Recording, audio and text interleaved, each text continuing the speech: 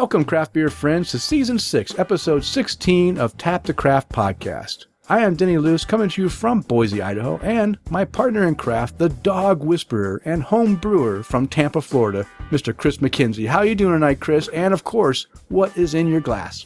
Denny, I'm having a great day. It's been a long hell of a day, but it was it was a good day. I gotta say I'm mentally exhausted today, but I'm still here to chat about, and I can't talk either. Yeah, that's okay.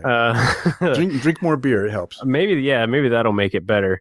It's been one of those days I haven't been able to speak correctly either. So we shall see what happens. But other than that, like I said, I'm doing really good. And in my glass this evening, I'm actually drinking a beer from Southern Tier up in New York State. Their Nitro Hot Cocoa Imperial Milk Stout. Oh. Because it was cold here last night, so I want to make sure I'm keeping myself warm. Keep yourself warm. Yeah. What, you got down to 72 or so? Probably. Like I had to wear a hoodie along with my shorts this morning. I do, yeah. I had to wear a hoodie along with my shorts this morning to go to work, and I had to wear it during the day. It was great, and then once I had to leave and come home and the sun went down, it was a bit chilly. Okay. Did you have some sweatpants to put on too? No, I'm still in shorts. I'm in shorts and a short sleeve shirt right now because I'm at home. Yeah. I'm inside. You're inside and where it's warm. Yeah. It's a balmy 65 inside. Oh, no. It's, I don't know. We keep it at 72, 74, something like that. Okay. Yeah. So what about you? What's in your glass and how are you doing this evening? Well, I am doing fantastic, and I have a great beer in my glass, a beer from Fremont Brewing. Talked about it before on the show. I think you and I both have talked about it. It's Dark Star Imperial Oatmeal Stout. And I always talk about picking up 6-packs of different beers. Usually I have, 2 varieties of beers I drink throughout the week. And normally it's stuff that's lighter. So I do have a 6-pack of North Fork Lager from Payette that I'll drink this week. And then I decided instead of picking up another light one, I felt like picking up this Dark Star. I saw a 6-pack of it sitting on the shelf at the co-op, and I said, you know what, that Dark Star 6-pack is just calling my name. And as I told you earlier before we started to record, I've bought a 6-pack, and I think after this one I only have 2 left, and it's only Monday, so I'm going through these pretty fast. Nothing like drinking 8% Imperial Stouts pretty quickly, but it's a great beer, and it's helped me get in the mood for the show for sure, and to help kind of wash away our Monday woes from work and stuff. Now, I've been seeing a lot of stuff that you've been posting about you're trying to hire some people, and you're getting you're getting stood up a lot by people not showing up, and then you posted something today about somebody filling in an application with inappropriate. Yeah. Was that real? Was that real? That was real. Somebody really put in there, it's none of your damn business or whatever they said? Yeah. So just like what you alluded to, Denny, we booked, I don't know, probably 10 interviews to fill a position with our company. And it was, I think I had 10 people booked. 4 of them showed up. Oh my gosh. And I was talking to, a couple of people, and they said, I've seen people do that where they will apply and they'll just apply so they can continue collecting unemployment. Okay. So it's definitely something that was a bit frustrating. We're very fortunate that we did hire someone. Okay. And she starts on Friday, which I know the rest of our staff is definitely looking to get her trained and up and running just to ease up on the workload for everybody. So we're excited to get her started. But yeah, the application I did receive today, just like in most job applications or where people submit their resume, it says, education, said where she was from and what she did and, what she went to school for. And it said work experience, and it said none of your damn business, you stalkers. And I'm like, I don't even know what to say to that. So you gave her a call and said, "Hey, When can you show up? I did. I dialed right away. I said, I'm firing the girl we just hired. We're bringing you on. I don't even want to do the interview. Bring in your license and your social security card, and let's get this thing started. That's yeah. I was afraid that was a real entry in there, but I was hoping you were joking around. But I wish. Yeah. Well, now enjoy that beer. You might want to have a couple to kind of, again, wash away those woes. Beer is really good at helping you feel good after a rough day. I will give you fair warning. This Nitro Hot Cocoa is a 10% beer. Ooh. There's about 25% of it left, and there was another beer that I had before we even got on tonight. So that's why you're having trouble talking. No, I mean, like I said, it's been like this all day. Okay. All right. Well, hey, let's get into the show. But before we do that, I always like to tell people that are new listening to Tap to Craft podcast what we're all about. We are an educational podcast. We focus around celebrating all things craft beer because we want to assist our listeners along in their craft beer journeys and adventures. And you're listening to episode 146, recording on Monday, February 24th, 2020. And in this episode, we have a very special episode where I got the opportunity to interview with the owners and brewers of Jim Dandy Brewing in Pocatello. And so I'm really looking forward to sharing this fantastic experience with all of our listeners. I think they have a great story and some great feedback and stuff about starting up a brewery and the importance of things. And yeah, I'm looking forward to sharing that with all of our listeners. So stay tuned for that during the Brew Buzz segment. And of course, you can count on Chris and I having some great beer conversation along the way. And let's get that conversation started. Let's go ahead and untap the craft and see what our listeners are drinking according to Untapped.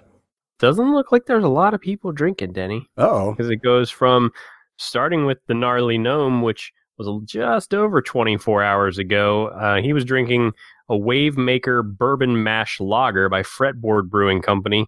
And he just wrote, I enjoyed this. Easy drinking and tasty, but I was hoping for a little more of everything.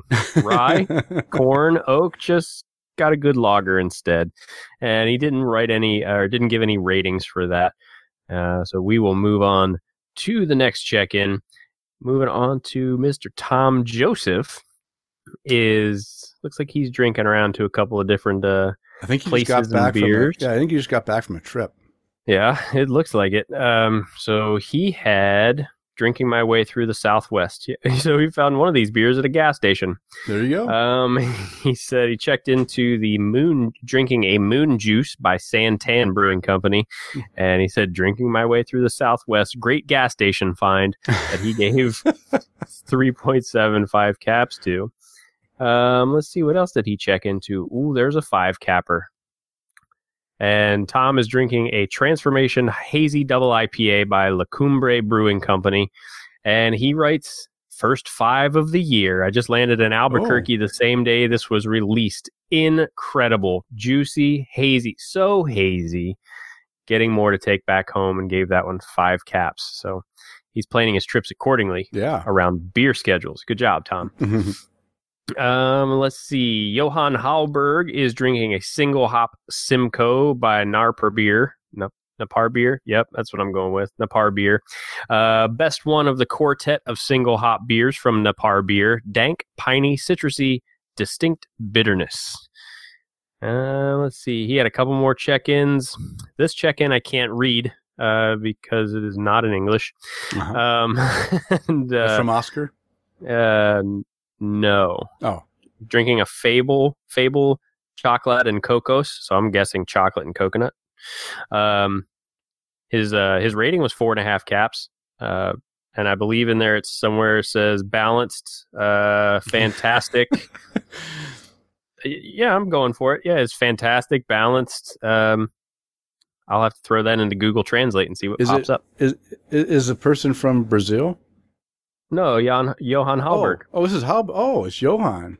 Oh, okay. So now I'm curious how Google Translate's going to work, because I'd be really interested to see what all that says. Let's see. Nope. Breaking things. Anyway, we'll get to that in just a second. But we'll move on to Jeff Seiler is He's drinking a kitten biscuit. Ooh, sounds sweet. By Wilmington Brewing Company. And he writes, the label says, just because your cat had kittens in the oven, it don't make them biscuits. The beer is tropical, hoppy, and sweet. A+, 4.75 caps. Oh, wow. For that one. And I just like the name of it.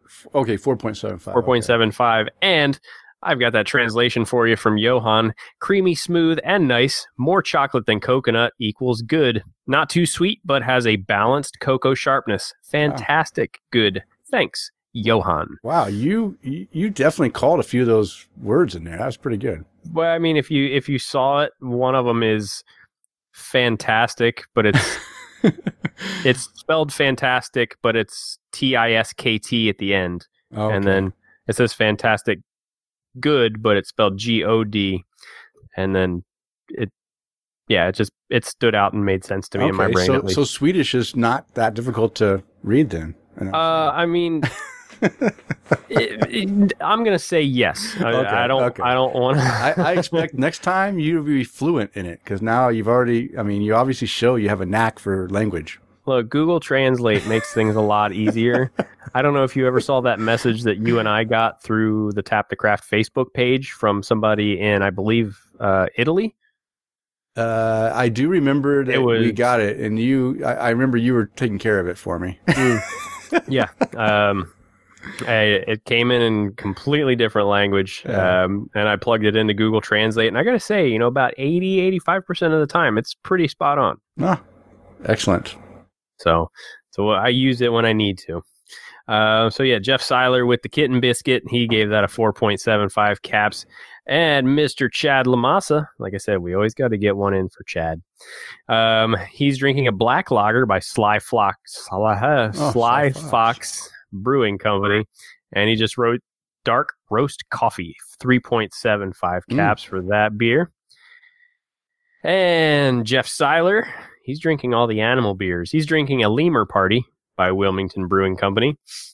And he writes, creamy, fruity, and so very tasty. If I ever go to a lemur party, this is the beer I would drink. Jeff, I want to know when you go to a lemur party, because I'm coming with you, but I hear lemurs are assholes, so be careful. Yeah, we don't want, be careful. Yeah. They'll drink all your beer. Yeah, good stuff. 4.25 caps. And I need to refresh because mine is the last one on there. Holy cow, 2 people got in there. Tara Carlson. Oh, Tara. Yeah. Ooh, I like this beer. She's drinking a Nugget Nectar by Trogs Independent Brewing. Yeah. And what she writes, fantasy suites on The Bachelor. I need a beer to get through it. Oh, wow. I didn't realize that Tara was a Bachelor fan, huh? I don't think she is, by the way. She just wrote that. I'm surprised you can, quote, get through it, Tara. So, 4 caps on that beer. And last but not least, Craft Beer Joe is drinking a Bless This Mess Volume 2 by Second Shift Brewing. Oh. And he gave that one 4 1/4 caps and writes, thick body that's nearly sticky and has a ton of peanut butter flavor and richness. Sweet. And, apparently sweet. And that's what everybody's drinking. Excellent. That's some good stuff, a good variety, and pretty much all high marks, too, which is nice. Nice to see people are getting some good beers out there. So what I want to know is, Johan, how did we do with the translation? Because I'm curious to know. Yeah. I'm such a nerd for that stuff. So, it's funny that I've also, when Untapped, sometimes Untapped will have a translate button. I can hit it and I'll see what it says, but sometimes it doesn't. Like, obviously yours didn't have it this round, but I'll copy it into Google Translate myself to read what it says. But he's really good for the most part of posting most of his stuff in English. Oh, yeah. But even if he doesn't, like when I'll go to Instagram and I'll look at his beer stuff and his, the postings he does, and most of that is not translated, but I'll just see the picture, and if I see a picture I like, I'll just go ahead and like it because I think the picture's pretty cool, even though I have no idea. And then if it really piques my interest and I feel like going and copying and pasting into Translate, I'll do that also. But no, I do like checking out what our overseas listeners are are drinking and what they're brewing and all their cool photos and stuff. So, hey, don't keep posting it. We'll keep looking and keep liking. Mm-hmm. Yep. And we're learning new languages. Yes. And I found out that Chris has a knack for Swedish. What's the language called for Sweden? Swedish. Swedish? Is it Swedish? Okay. I believe so. Yeah. I'm probably wrong, but it's okay. That's all right. All right. Well, Chris, you didn't have no events or anything, huh? Just boring. Okay. Well, no, just boring. I did have an event, and I'm going to go ahead and talk about my latest visit to Jim Dandy Brewing over President's Day weekend. We decided to go visit my daughter Haley in Pocatello, Idaho, and while we're there, hey, I can't not go and visit Jim Dandy. See, I double negative there. Mm-hmm, that means I can, right? Mm-hmm. And of course, we had already arranged to have an interview with the brewers on Monday morning on President's Day itself. But before that, we had to go drink and try all their new beers and just go support them. So we did. And I'll tell you what, there was I think there was 5 beers that I hadn't had before. They really had a nice collection of stuff I hadn't had. And I'm going to talk quickly about 1, 2, 3, 4. Oh, there's 6 beers I had. I'm going to talk about 5 of them. The 5 that I gave the highest ratings. Now, again, all my ratings are pretty high. But these are the ones that were 4.5. In fact, all these are 4.5 cap ratings from Untappd. So these are really good. The first one, and I'll talk. This is the one I had during the interview. I didn't have it during the day before I was there. But it's Old Tom American Pale Wheat Ale, and I'll tell you what, this is a great. A lot of breweries, they're not doing wheat ales. There used to be back in the early days of craft beer. Almost every craft brewery was doing a Hefeweizen or a wheat ale. Mm-hmm. And now there really aren't that many doing Hefeweizens or even wheat ales. And I really appreciated having this very flavorful and creamy wheat ale that I really enjoyed. It was a very well done wheat ale. So it's called Old Tom. So make sure if you can get out to Pocatello, go have that one right now. And then the other one was one that my daughter really loved. She had a pint of this, and I had a half pint. I had a 10-ounce pour of the Jambler Raspberry Porter. And again, in the interview, you'll hear them kind of describe how they made this beer using fresh raspberries. All they do is use all their fruit they use in their beers are completely fresh. They don't like extracts. In fact, I don't know if it was on the recording or during some extra time we were talking, but they had actually brewed a pilot batch of a beer that they used extract in. They didn't like the flavor profile of it. They dumped the whole thing because that's the way they are. They only want high quality stuff, and if they don't like it, it goes out. But this Jambler Raspberry Porter is really well done. They also had an Ida Glow New England Pale Ale, and that was a tasty pale ale. And then they had the Honeythorn California Common. And again, another lighter style, but this wasn't a traditional California Common where you take lager yeast and you ferment it at a higher temperature. This was actually ale yeast that they used and they used a lower temperature to ferment it. And I think I like this method better than the traditional way, because a lot of times the traditional California Common will have kind of a harsh finish, a little bit higher bitterness to that finish. So it kind of takes away from that nice, smooth character that you have through it and gives you more of a rough finish. This one is smooth all the way through and really has some great flavor in it. So those are just a hint of the beers that I enjoyed at Jim Dandy Brewing, and all of those were 4.5 rating. The other one I had that I gave a 4 cap rating was their Imperial Stout, Russian Imperial Stout, that I gave a 5 cap rating when it was just itself. They went ahead and put a portion of it in a barrel and barrel aged it for I don't think a year, so several months. I'm not sure how long. I can't remember. It was a good beer. It wasn't a bad beer, but the problem is that I think it mellowed out the what I enjoy in those Russian Imperial Stouts a little bit too much. It smoothed it out and took away some of that dark roast that I really enjoy in a good a Russian Imperial Stout. So I gave it a 4 cap rating. So I lowered it a little bit, but it was still good. There's nothing wrong with it. And 4 cap rating is still a good rating. Mm-hmm. Okay, Chris. So how about you talk about some beers, some noteworthy beers that you had since our last recording? Okay, yeah, and one I literally just finished as you were saying, hey, tell us about your new noteworthy beers, is going to be that Southern Tier Nitro Hot Cocoa that I was just talking about. And it's gone now. And it's gone. Okay. It is. So that one, I was really surprised. I found this one at Fermented Reality Bottle Shop. Hi, Joel. And this one was along with a couple other beers that I bought when one of my other new and noteworthy beers was at the bottle shop that I had to go and pick up. So I was curious about this one, wanted to see what it was, the hot cocoa, and it really does taste like hot chocolate with marshmallows in it. So it's really creamy because it's on nitro, and it does have cocoa powder in it and some, I believe there's lactose in it as well. There's gotta be. But it also has some roast at the end too. It's very light, but it's still that roasty flavor that we all do like in a stout. Oh, good.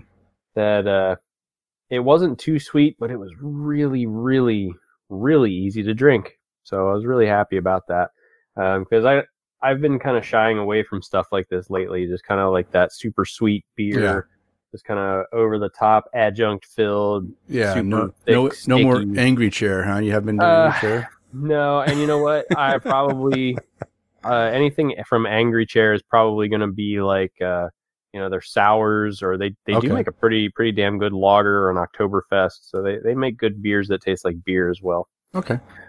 Another one that I picked up while I was at the bottle shop was from Oskar Blues. Oh, and the Southern Tier Nitro Hot Cocoa gave 4 caps too. Okay. And the Oskar Blues beer was Death by King Cake. Oh, I haven't had that one. Me either until a couple of days ago. And this one piqued my interest because I did remember seeing it through Instagram a few times from Oskar Blues, and we're really big fans of New Orleans, Mardi Gras, that kind of thing. Mm-hmm, mm-hmm. And it's funny because if you guys remember on the last show, we were talking about how Megan has been wanting to make better food choices. Mm-hmm. And since it's starting to become the Mardi Gras season, I cannot stop hearing about King Cake. So it just so happens that around this time, a beer from Oskar Blues called Death by King Cake comes out. And honestly, it's supposed to have like cinnamon and pecans and I don't even remember what else was still in there, but it was honestly, it tasted just like a plain cream ale with maybe cinnamon in it. Oh, which I didn't mind because it was actually a really simple beer. I was expecting a lot more out of it as far as flavor wise. White porter brewed with vanilla, cinnamon, nutmeg, cacao nibs, pecans, and orange peel. I've never had a white porter. Me either. Until a couple days ago. Yeah. That I did not know it was a porter either, because on the front of the can it just says ale. So this was, to me, it just tasted like a cream ale. It was really simple. It had a little bit of sweetness. It was much lighter, not very cloying or any just kind of over the top flavors. It was really easy to drink. I actually had this one with dinner tonight. So that was a nice addition to my beer fridge.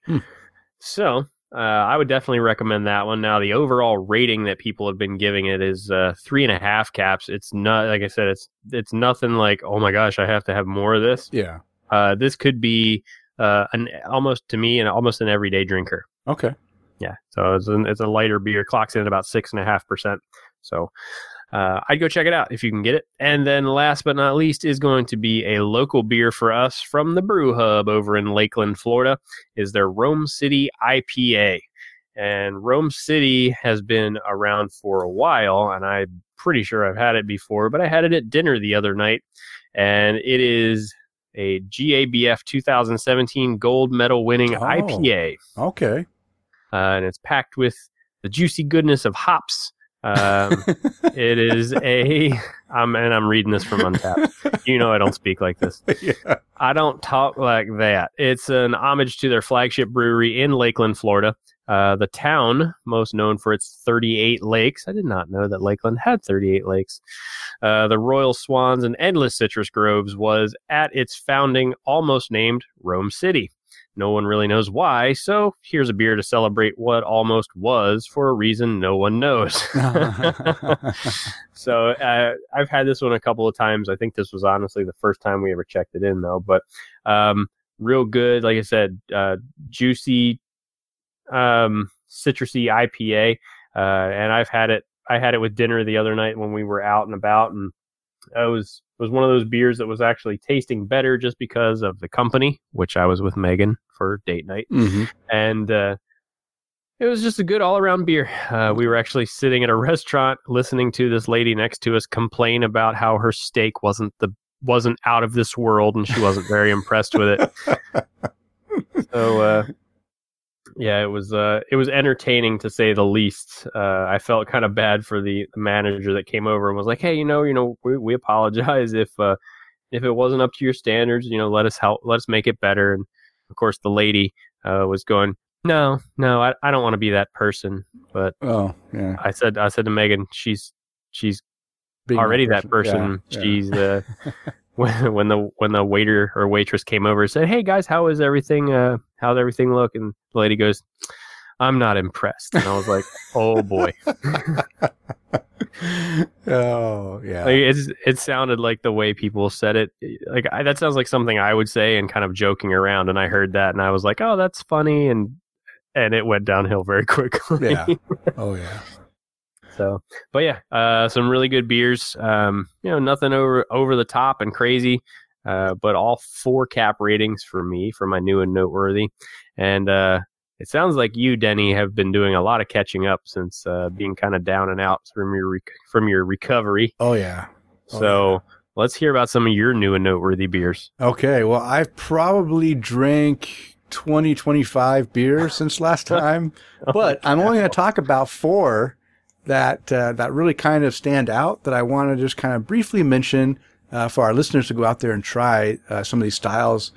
The first one I'm going to talk about is, again, I've mentioned many times that I'm a huge fan of Baltic Porter style beers. I love Baltic Porters, and I don't know if I love it so much because I just can't get them. And so when I get one, I just like really feel that, the love for it. Or if it's truly one I love. I mean, I love dark beer, so I'm sure it's just one I'd like even if I had it around all the time. I found a beer that was at the local co-op in Boise, from a Polish brewery, and I saw on their label that this beer had won, I think, a bronze medal in the World Beer Cup for Baltic Porter style. So I was like, you know what? If a beer can win in the World Beer Cup for the style, it's got to be a decent, representation of that style. And this is from Broer Fortuna Combs, and it's called Porter Baltiki. It's a Baltic Porter from Poland. And I'll tell you what, it did not just, it satisfied everything I needed in a Baltic Porter. It was very tasty, has some great flavor. I ended up giving it a 4.5 cap rating. So it was, it's worth trying. So if you can find this one, it should be, I'm guessing it's one that might be distributed out around different areas. So if you can find it, you want to try a good Baltic Porter, this is one to try. I'll put the name in the show notes so you can actually find it. I'm not very good at pronouncing these names, but yeah, go ahead with that. Another beer that I had that I've had in the past, but I haven't had it for a while. It was a gift on Valentine's Day from my lovely wife. It was from Fremont Brewing, the same brewery I'm drinking from right now. And it's the Fremont Coffee Cinnamon Bee Bomb 2018 bottle. And Chris, did you ever get these beers? I know you were thinking about, I have a bad memory. Did you ever get the Bee Bomb special ones? I got the Bee Bomb, but it was just the regular one. It wasn't the coffee cinnamon one. Oh, okay. Yeah, I'll tell you what. I've had these in the past, and I thought, yeah, they're okay, but not worth the extra money. But for a gift, I wasn't going to, look a gift horse in the mouth or whatever that saying is. I was going to enjoy it. I drank it on I think I drank it on Valentine's Day actually, and I really enjoyed it. That I don't know if it's because it was aged a year longer than normal, but I was afraid that it would have been a little bit cellared too long, and it might have dropped out some of that cinnamon character and some of that chocolate, but it didn't. This and the coffee. This beer was actually very well balanced in the flavors. It didn't have too much of anything. It wasn't too hot with the cinnamon. Sometimes cinnamon can give you that extra heat, like a burning heat, that can be too much. And sometimes the coffee can be a little bit too much that, it causes extra bitterness or just overtakes the beer. Everything was very well balanced. Even the barrel aging was done very well. So it wasn't everything was well balanced. And I really enjoyed this beer and gave this one also a 4.5 cap rating. So if these are still available in your area and you haven't had one before, I can recommend the Coffee Cinnamon Bee Bomb 2018. And the next beer is a beer from Oregon, from Sun River Brewing, and it's called the Emotional Support Peacock, which I saw the name and I had to get it. And I think you guys probably, there was something going around last year about emotional support peacock trying to get on a plane or something like that. I think it was maybe just a meme. I don't think it was real, but I remember seeing something last year and that kind of, made me chuckle. So I grabbed it. Well, hey, I grabbed it and it's a New England hazy IPA or a hazy IPA. I don't know if it's New England or not, but man, this beer was fantastic. Really good. Had some great flavor. Yeah, I really enjoyed it. I gave it a 4 cap rating. And the last one I'm going to talk about is a beer that we mentioned during our Belgian Wit episode. And it's one of the ones I thought I had, but I hadn't checked it in. So I found it at the co-op along with that Baltic Porter in the import section. And it's it's the St. Bernard's Wit from the brewery St. Bernardus. And man, this wit is really good. And what I think I really liked about it is that it was really mellow. It had all the characteristics of a good Belgian wit that we talked about on that episode about the description, but it was I would say this would be a perfect gateway wit beer for anyone that wanted to dive in to Belgian ales, but don't want to get super shocked in the flavors that come out, because it has the flavors in there, but everything is really subdued and easy to drink and was very, very tasty. I really enjoyed it a lot. I gave this one a 4 cap rating also on Untapped. So, yeah, St. Bernard, and it comes in cans now, which is even better. Yeah. I mean, just under 12 ounce cans, I think it was an 11 ounce can. Why it's different, I don't know. It's got to be something maybe with the conversion to metric system or something. I didn't look to see what the milliliters were, but it was, 11 ounce can or something like that. But yeah, go grab that. Very good. Very good. All right, Chris, we got a couple voicemails. You ready to listen to some voicemails? Love voicemails. All right. Well, let's get this voicemail show rolling. Hey, Denny and Chris, it's Chad. Don't really have anything to say, but I do want one of those stickers, so I figured I'd call in because you said we had to leave a message to get one. So there you are. Take care. Bye. All right. Well, you're right, Chad. If you want a sticker, just leave us a voicemail. Chad, you got a sticker coming your way. I'm going to go ahead and prepare some of these to mail out this week. I'll throw in some business cards, too, so you can pass it out to all your friends over there in Maryland and get us in more ears. So thank you for your voicemail, Chad. Plus, you know what? You deserve a sticker anyway, because you've left lots of voicemails that were a lot more meatier than this one. So we'll take it. All right. We had another voicemail from our good friend, Tara Carlson. So let's hear what Tara has to say. Hi, this is Tara Carlson, calling so I can get my sticker. You know. I want to let you know how mainstream craft beer is getting. I could have gotten an IPA on draft at Ralph's Diner in Worcester, Massachusetts. Unheard of before this. That's it. Thanks. Bye. All right. Well, thank you, Tara, for sending us in that voicemail and mentioning that how Dive Bar music venue like Ralph's Rock Diner, which is known as the historical live music venue, bar, and diner in the beautiful, how do you say it, Chris? Worcester, Massachusetts. Worcester, Massachusetts. Yeah. You know what? Honestly, I'll be honest with you. And also Tara sent us an email with some photos. I sent those to you, Chris, so you could see them too, and told us that those IPA, you can get that IPA in this dive bar for $6, or you can get the Narragansett Lager for $3.50. So she opted to go with the cheaper, option. This is okay, but I hadn't heard of this diner before. I guess because I'm not from the East Coast, so I had to go to the website and look it up. I want to find out what this thing is all about. So I'll just go ahead and read for all of our listeners out there that aren't familiar with Ralph's Rock Diner. The diner was built in 1930 by the, how do you say it? Worcester. I'm not very good at this at all. So here, I'm gonna type this in here for you. So it's almost like this. The Worcester. Okay, the Worcester Lunch Car Company, which is the first to manufacture diners operating from 1906 to 1957, is listed as the National Register of Historic Places. It was moved to its current location and connected to a 19th century two-story brick building that was originally a fire station, and so was born Ralph's. The atmosphere is best described as eclectic. Antiques and neon adorn the walls and ceilings, and hand-painted murals are everywhere, a sort of curated carnival of curiosities. The diverse and live entertainment is drawn from local, national, and international artists, and has featured many famous performers. Bi-monthly Metal Thursdays have been a staple since 2006, while the Dirty Garand Poetry Show has been going strong every Monday since 2009.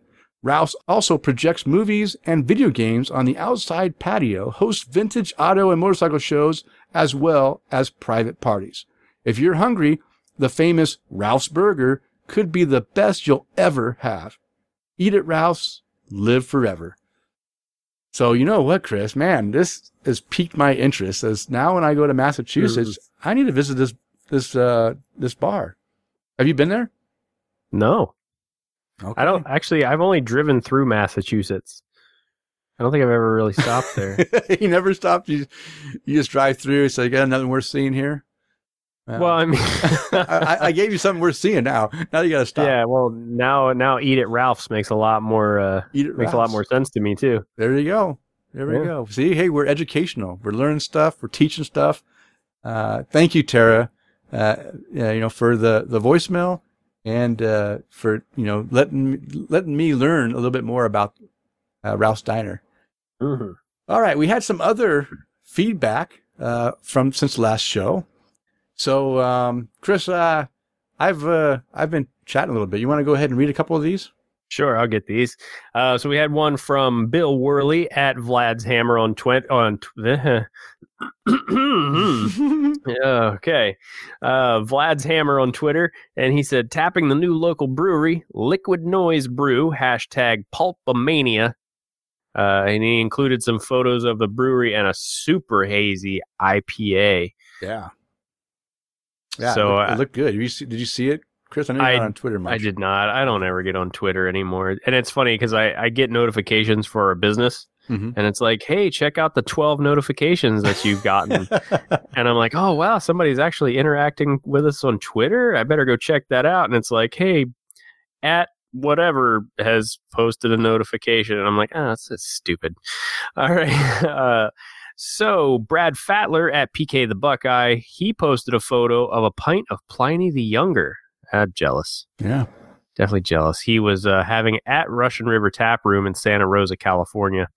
I'm going to have to find the nearest location of our company there. Yeah, you do. And when you do that, I have to meet you there because I would love to go back to Russian River. Yeah, because I do believe I was actually just on the phone with one of the locations in Northern California a couple days ago. So I might have to go out and see them. Okay. And then Jay Collins at JKCollins84, he posted on Twitter a West Coast IPA from Divine Barrel Brewing in my B cups from Fermented Reality. There you go. Yeah, I'm glad to see everybody's still using those. Yeah, I mean, But Jay, did Jay win them from us, or did he buy them? I don't know. Well, I know that Jeff Seiler, he got some B cups for Valentine's Day. Mm-hmm. So did he? Yeah, so he's got some now. Oh, But now that's I can't remember. I don't think Jay won them from us, so he must have bought them too. Well, either way, he's Yeah. still drinking out of B cups. And the last but not least, Mr. Robert Milanez at Chew Your Beer. He's mentioning us on Twitter in the top 30 craft beer podcasts you must follow in 2020. Congratulations to at Perfect Pour Pod, at Tap the Craft, at Hopped LA, at Four Brewers Show, at Unfiltered Gents for making the list. Cheers. Yeah. So this, let me give you background on this. So this is a list that we were included on from a third party site, and it's actually from feedspot.com. And I think hey, I'm honored to be on any list, and number 6 on that list is pretty good. So I feel 6 out of 30. Hey, we're looking good, but I don't know how much credit this thing really holds because they didn't even get the right logo. They think we're in Houston, Texas. They think that I'm not, that the host and the owner of this podcast is someone else besides me. So I'm kind of disappointed that they didn't really do their research. It's almost like they just went ahead and, spidered off the internet and pulled stuff out and didn't really do, it's not really real. But you know what? Hey, I'll take number 6 out of 30, because I like to think that we are number 6 out of 30. Oh, and yeah, it says we have episodes once a week too. Yeah. So, oh well. Yeah. That's all right. We're on the list. We're on the list.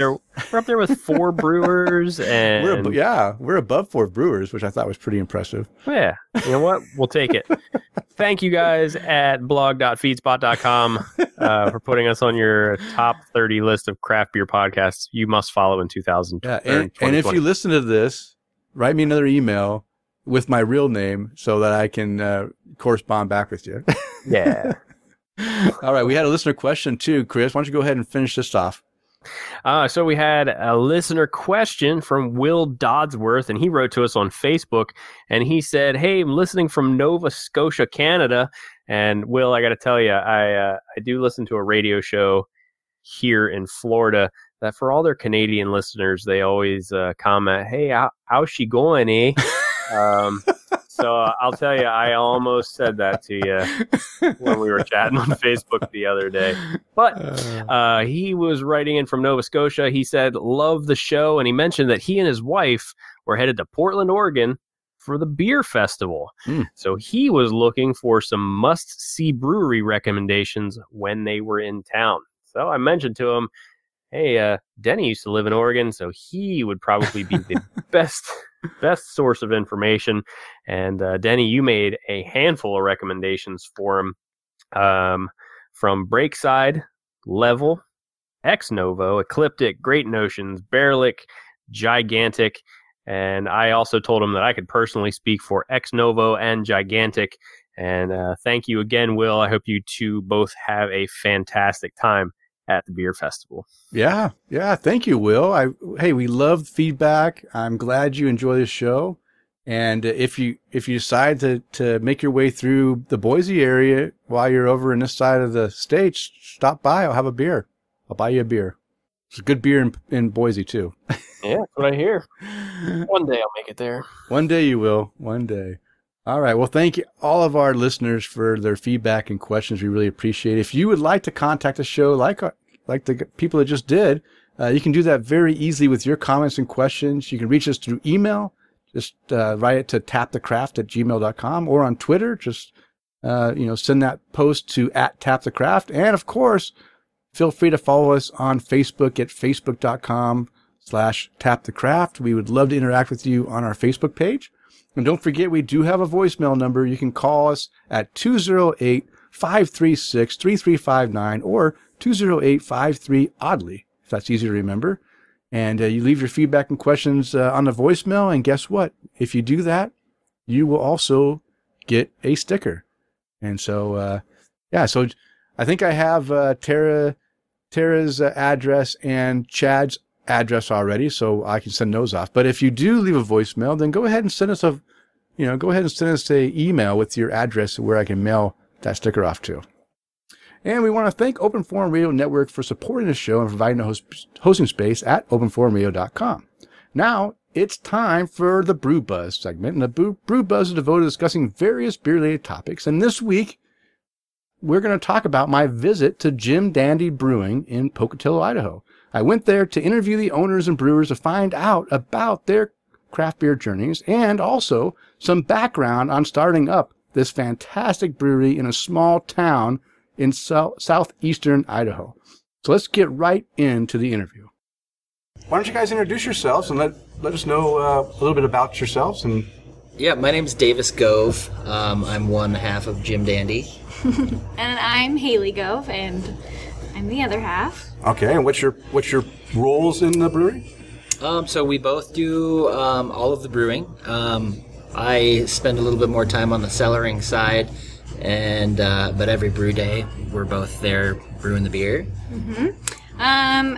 I do a lot of taproom management and flow and making sure that everything in the taproom's running the way it needs to be run. And yeah, other than that, I do a lot of the microbiological side of the brewing and the QC side. QC.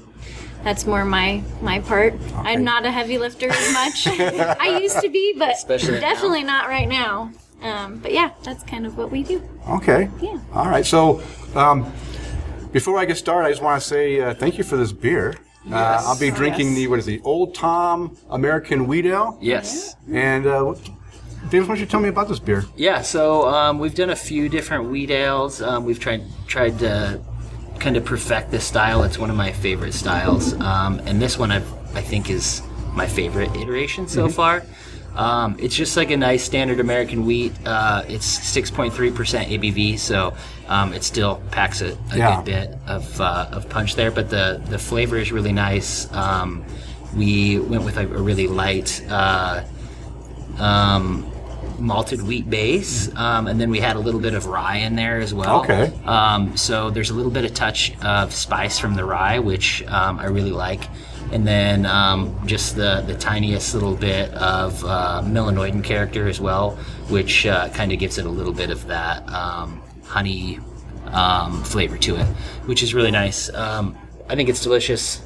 It came out really well, and I'm drinking a lot of it. It's one of my favorite beers we have on tap right now. No, it is very good, and I was here yesterday. I drank everything except for this one, so that's why I asked to have a sample of this, and it is very good. I enjoy a good wheat ale. It's something that a lot of breweries these days they don't do a lot of wheat ales. Yeah, and I like that. I like that character. When I was getting into craft beer, I was really big on drinking Hefeweizens back in the day, and when that was the popular style.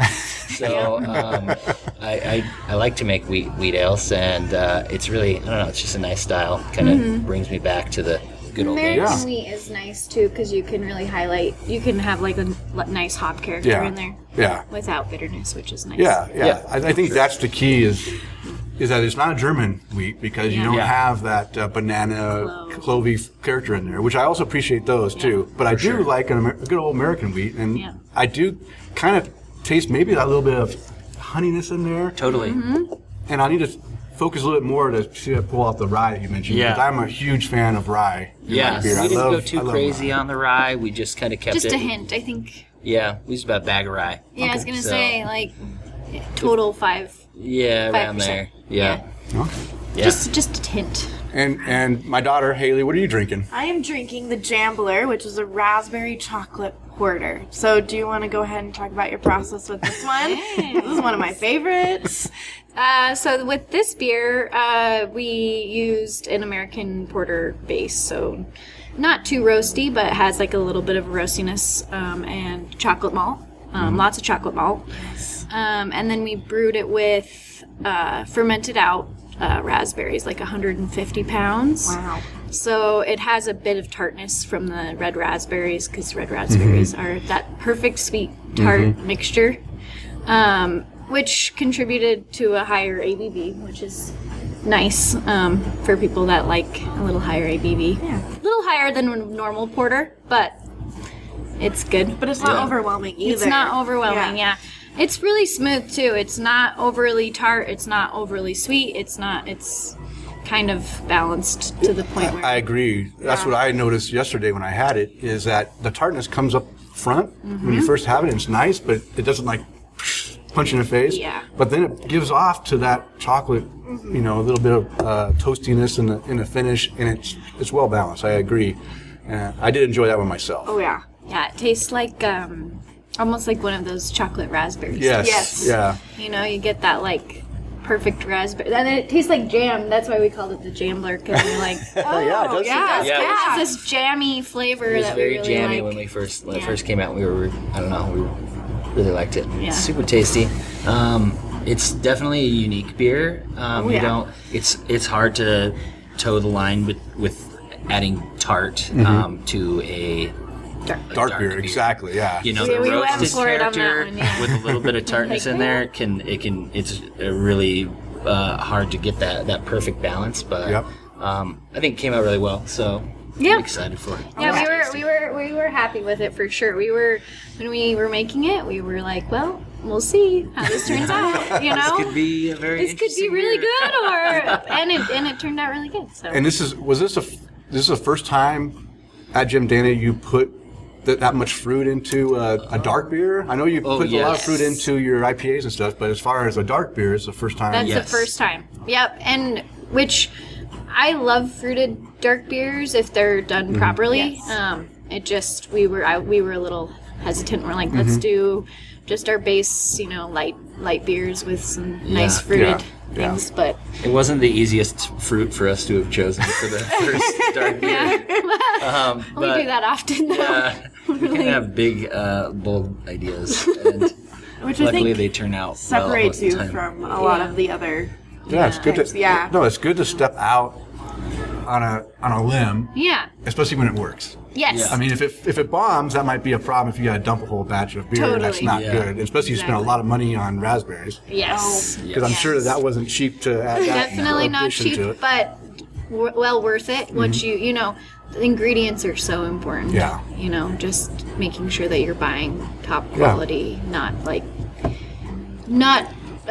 what's the word I'm looking for? Skipping on that part Yeah. of it. But I loved it. I love it too. I can't drink any of it, but Yeah. I do smell it. I pull the taps through a lot, and I'll just smell them because I'm like, no, that smells good. Yeah, so my wife Sarah, she's not able to drink gluten. Well, she's trying to reduce her gluten. Oh yeah. And so her doctor said, you definitely can't drink beer for a while. So she just sits there and takes nose hits. Yep. Yeah. And she's just like, let me just smell. She kept pulling the beers over and she's oh, it smells so good. And I just feel so bad because for so many years, she was my beer drinking partner, right? Yeah. We bounced from brewery to brewery and go do all the, You'll and have to now go to some she's- gluten-free or So- gluten-reduced breweries, Yeah. maybe. Yeah. So, well, I mean, she does love Ghost Fish Brewing in Seattle. Oh, Yeah. So we can get that in Boise. So we do buy that's some of good. that, and we visited that brewery a few times in our Oh, trips nice. to Seattle. So there are some that she. that she can have, but it's still hopefully soon she'll be able to get back to drinking beer. 'Cause For now, you'll just have to settle with me. yeah, Yeah. that's true. He's like, I still drink beer. I do. I love it. I love trying new beers, especially your IPAs. I've always been super hesitant of IPAs. Yeah. But I have yours, and I'm like, oh, I can do this. Like, it's not overwhelming. Yeah, some of the hazy ones for sure that aren't too strong in the bitterness and even strong in the like yesterday even the Ida Glow, yeah. was a little too much for her. A hoppiness. Hoppiness because it was double dry hop, Double and she dry just said hop. that's a little too much. But I still Yeah. enjoy the taste of it, like just Totally. a little bit, Yeah. not a whole glass. Yeah, that one's definitely a very heavily dry hopped pale ale. Yeah, and the Ida Glow is, as well as one of the new double IPAs that we have in the tank. You can have a taste of it off the tank. Yeah, we're okay. going to release that one nice. tomorrow. Oh, good. Thank you. I finally didn't just miss out on a beer. Yes. Yeah, but it's in the tank and it's carbonated. So ready both to go. of those, we're kind of trying to explore the line between a hazy New England style IPA and a more authentic bitter West Coast style IPA. It has more bitterness than the normal We're one, definitely. I mean, people get try it. people could get a little bit pigeonholed into these different categories sometimes, and I think it's good to try to find, a good mesh between the two of them. Yeah. Because I know I grew up drinking the, bit more bitter West Coast style IPAs, and but I really love hazy New England style IPAs, and I love the mouthfeel and everything that comes with those. So if you can kind of make a mixture between the two, I think it usually turns out really great. Yeah. No, and I like that attitude, right? So me, like you said, get pigeonholed into styles, and I like that we can now cross the lines and interact. You don't have to have a hazy New England IPA. It's always like all these big, soft tropical fruit with no bitterness. Yeah. You can add a little bit of bitterness just to tell you, hey, this thing is from the West Coast. Yeah. For sure. And I think it makes a little bit more enjoyable drinking process. Sometimes when you have a taster of a really thick New England style IPA, it tastes amazing compared to a West Coast style IPA. But once you get a couple beers in, it's really hard to keep that up. Yeah. Oh, yeah. So I think the bitterness drinkability is really really important. Exactly. really increases the drinkability. So. Yeah. Okay. Yeah. So I always liked a big. I've been drinking beer for a long time. I started in the '90s, early '90s. I first started drinking craft beer, and I've had quite a craft beer journey over my life.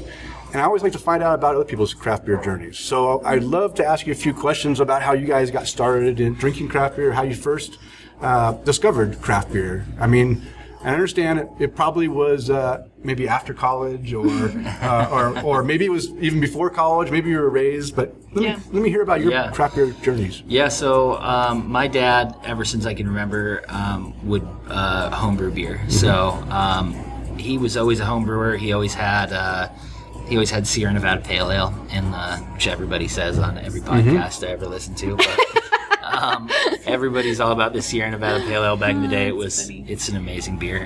He either had that or Boston Lager in there. So I've kind of been around the craft beer scene for a long time, at least knowing that it was out there. But as far as getting into it ourselves, that probably started when we moved out to Hood River. Yeah. Okay. And started work at Everybody's. Yeah, I mean, in college I would go out to like Hooligans or wherever, Mug Night. Yep. And you'd get the craft beers that they have, but I wasn't a huge West Coast bitter IPA. Like, I tried so hard to enjoy them. I would love like 3 or 4 sips, but it would just totally wreck my palate. Yeah. So that's why we have focused a lot on like not too intensive bitterness on our IPAs. But I did, after a while, like Ranger, after tasting enough IPAs and getting my palate to where it needed to be for liking IPAs, Ranger became one of my favorite IPAs, which is like not the Voodoo Ranger that was out, but the original Ranger. Yeah, I have a plaque on my wall at home. Yeah, and I love that beer, and it's funny now because that beer is like outrageously bitter from my perspective, and that's kind of like where I started, was trying to taste all the different styles of newer American styles craft beer. But I like Davis said, when we went out to Hood River is really when we working for a brewery and being around all the big breweries and even small breweries that they have in Washington. Going to festivals and for sure. And working for a brewery that in my mind was a little bit more ahead of the curve as far as making more modern styles of IPA. They weren't kicking out crazy New England style IPAs at the time because those weren't really anywhere but New England when we first moved up there. But making really great hop forward, dry hopped, focusing on the cold side and ways to get as much aroma out of those hops without necessarily just focusing on, bitter bomb pine, Oh yeah. So I think that was a pretty transformational in how we perceived beer in craft beer. Yeah. And kind of gave us the inspiration then. Yeah, that's kind of how we got into it. Yeah. Okay, so do you guys have a favorite style of beer that you like, or if you have like a lot of beer, do you have a style you don't really care for? If that's easier to answer, I'm okay with either one. I know. Yes. I know Haley's got a style of beer that she definitely does not like. Oh, okay. Oh, let's see.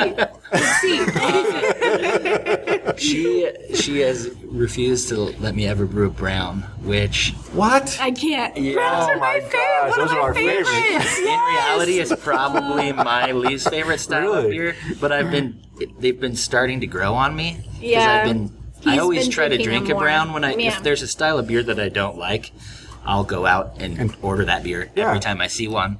And I've recently started to find some browns that I like. That he likes. Which is kind of cool because it's one of those styles that it's really hard to do right in my mind. Yeah, you don't want to be too much on the. It's just the such an roastiness or intermediate sweetness. style Yeah. that I would rather have a porter or a stout than I don't know. It's just like that middle style that I'm just like, I can't do it. Like I've tried for a long time to be like, I'll try this brown, and then I'm just like, I don't know. It's Wow. weird, but that's the only style that I'm You like. two surprised me. I was shocked. I when heard that. We get a lot of request for a brown And we'll too. probably brew We'll do one one. someday. I'm just a No, Davis he's doing his homework so he can brew the perfect one. Just And wait. to tell you the truth, I am. I always, every time I have a brown, I try to dissect it and figure out how, because I've never brewed one, yeah. and it really, Well, we I think did- we both came to did that brew one conclusion before we opened the when we brewery. were That was our home least brewers. favorite style. Oh yeah, actually, that's the funny thing. Very first style that was of the beer that first I style brewed. of beer, yeah, Was that a- we ever brewed. So was is a brown. that the reason why That you was don't an like it? extract kit. Yeah. I don't know. It actually was really actually good. Yeah. Because it was like maybe not fully attenuated, so it had a little Oh, bit so more more sweetness to it? Yeah, I don't know. It was a long time ago, but for my memory, that's kind of what I remember. Yeah, we actually brewed it. It was so when we were working at Everybody's, Haley was working there before I was, and I bought her for, was it your birthday or Christmas? My birthday. Her birthday, I bought her a homebrew kit. It was an extract kit. So we brewed this extract brown ale. The give it to Caribou all- Slobber, I think is what it was. Oh yeah, it's the Which- moose drool. Yeah, from- exactly. Yeah. I've had it before. Yeah. Yeah, totally. So Oh, we brewed man. this extract brown kit and Give it to all of our friends. Yeah, give it to all our friends. Drink most of it. You're like, this is great. You're like, it's just free. Yeah. That's why you love it.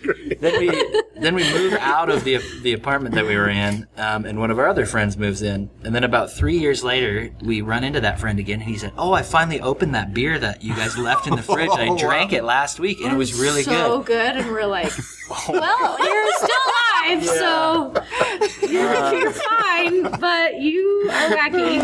Yeah, Drink that. it was pretty hilarious. Though. Yeah. So that's a great story. Yeah.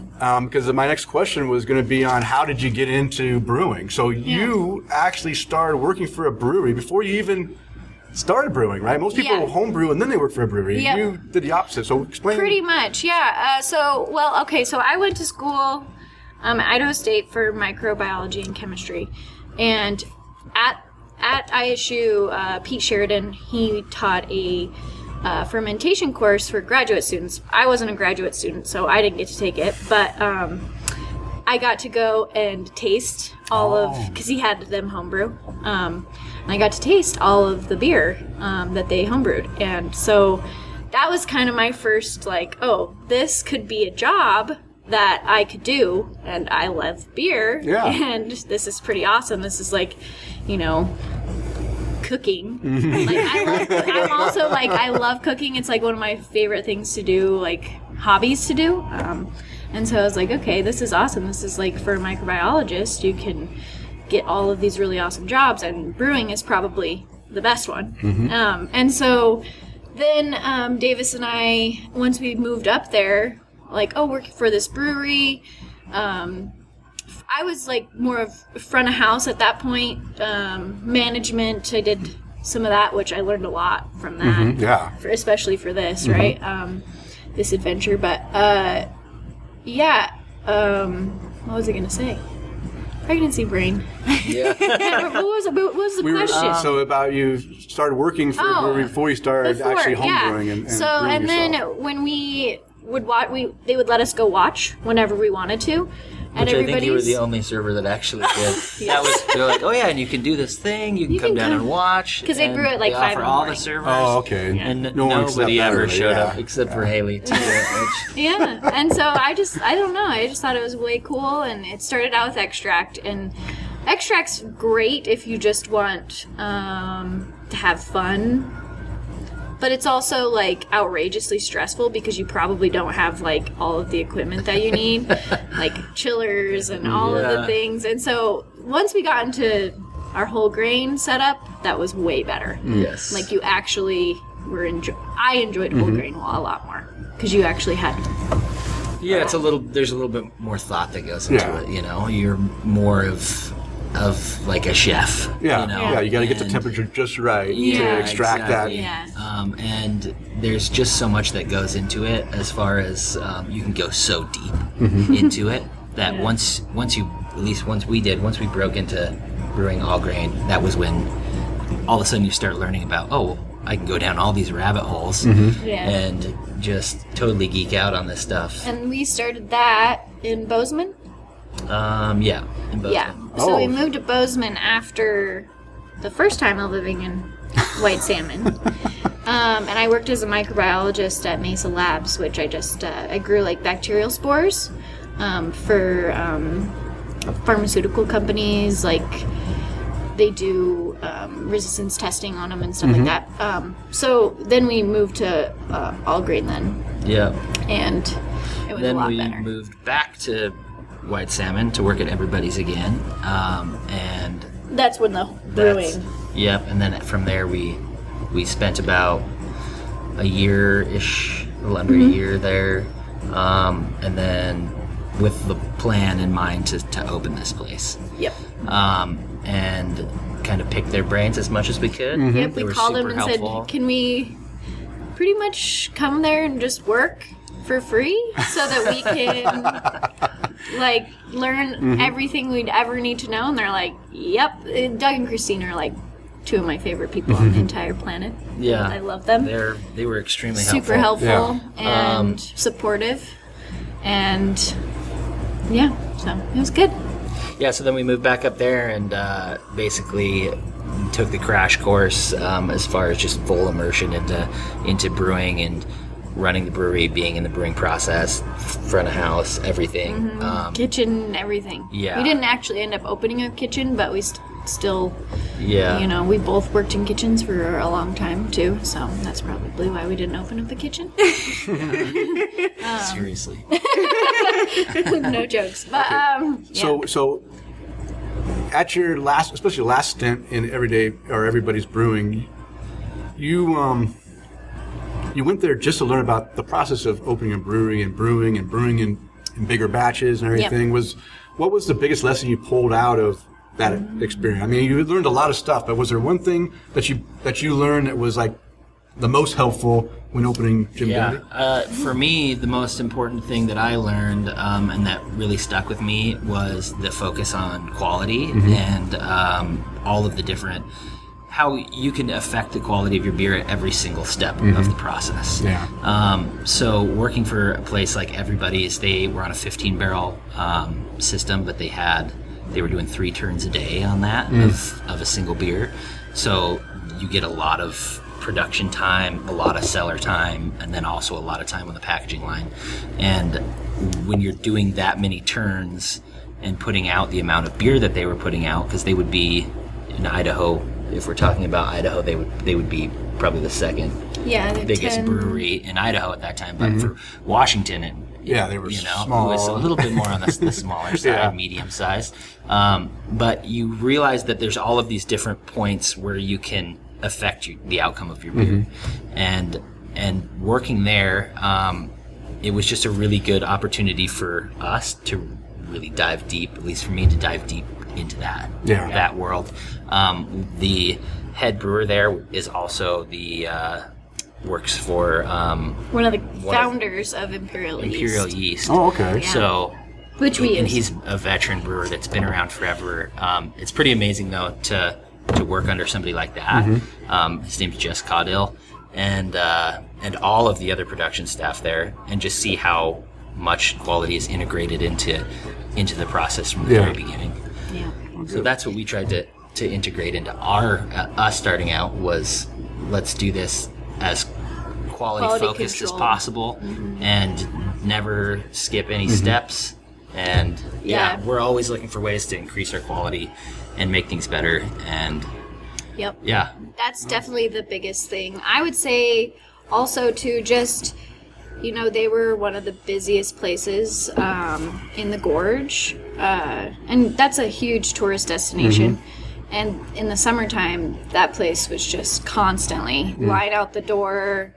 And just seeing how the mechanics of from brewery to tap room, production, keeping beers on tap but also fresh, all of that is what I would say was the biggest help for me, because people always want their favorite beer on tap, but that isn't always going to happen, especially if you're putting out fresh beer all the time. So it's good for people to be like, oh, I really, really want the Juicy Gem. And I'm like, I know, Juicy Gem's really great, but we'll have that back. Let's try something new. So that's kind of something that I learned from them. Okay. And they have a really great management crew there, so that also. Yeah, and the Juicy Gem's a good example. We won a gold medal for the Juicy Gem out in Boise at the Western Idaho State Fair. Oh, yeah.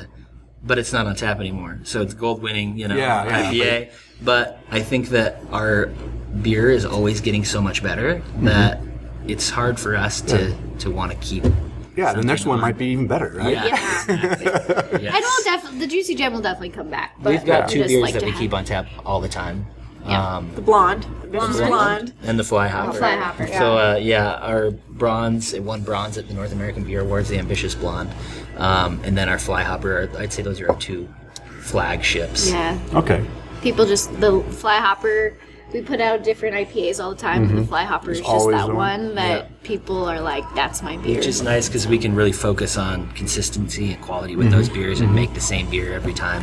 And then we can also take part in Rotation Nation with the rest of the tab list. So did you come into the brewery knowing that these were possibly going to be your flagships, or did you let the people decide what? Yeah, we let the people decide. Yeah, we loved all of the beers that we put on tap right when we opened. Those are all of part of our original homebrew recipes. And we loved them, so we didn't really know we knew that the Blonde was going to be a popular beer for this area, because people do like their lighter beers around here. And the Fly Hopper we loved, and it was a style that a lot of people have never even tried around here. People would come and say, I don't want IPA, I don't even want to look at an IPA, I don't want to smell it, and now they come in here and that's all they drink. So that's kind of cool. Yeah, we have cowboy hat wearing guys, come in who all they would drink was the Blonde. Yeah. And then the Blonde was out, I think, 1 point, right? Or did they just... Maybe one of his friends had him try it. I think it was a friend thing. And now half of them drink New England IPAs. Really? Yeah. Which is awesome. You converted you converted them. Yeah, it's great. They didn't know what they were missing until they were pretty funny. It's funny to see that. But yeah. Good. So. Well, good. Well, since we're talking about the brewery, why did you come back? So obviously, you both went to school here, or you both are from Pocatello, is that correct? Yes, we are both. And you decided you wanted to come back home to open this brewery. What's your reasonings besides coming back here? Small little Pocatello. Every time we would come back to town to visit our family, we kind of saw a hole in the market here. We wanted a place that had the type of ambiance, the type of atmosphere, and then also was putting out really high quality beer that we grew used to when we were living up in the Pacific Northwest. And it was something that was hard to find. There's definitely a lot of opportunity here in Pocatello, and we finally got to the point where we were like, hey, why don't we've got this space, why don't we just go for this? Yeah. And And we love Pocatello. We lived in some really nice places for sure. Like Bozeman's one of the nicest places that you can live in the U.S., right? And we lived in, the Gorge, which is also amazing. But Pocatello has it's like a hidden gem. It has all of these amazing things, like especially if you like to be outdoors. Like it has mountain biking, it has climbing, it has skiing, all within, pretty much almost in town. And it's actually like an really affordable place to live. Yeah. And so we just wanted to create, every time we ever would come back and be like, oh, I wish Pocatello could have what these other places have.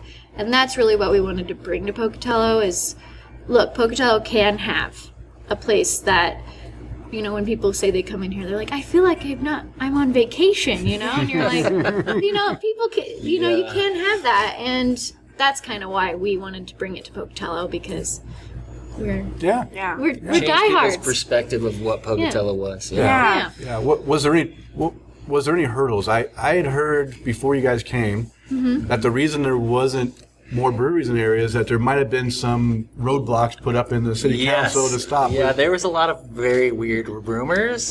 But none of it's true. We got about halfway. We got about halfway into opening this, and people are like, already had all of our tanks here. Changed? Yeah, and people kept every day. They'd say, "Hey, did you get the law changed? Are you going to get the law changed?" I called the city. I'm like, a rumor that there was only allowed to be one brewery in Pocatello city limits. And that's the Portneuf Valley Brewing. They were there first, so that's what everybody was said telling us, and we're like, that doesn't sound very American. Like a pro-monopoly law.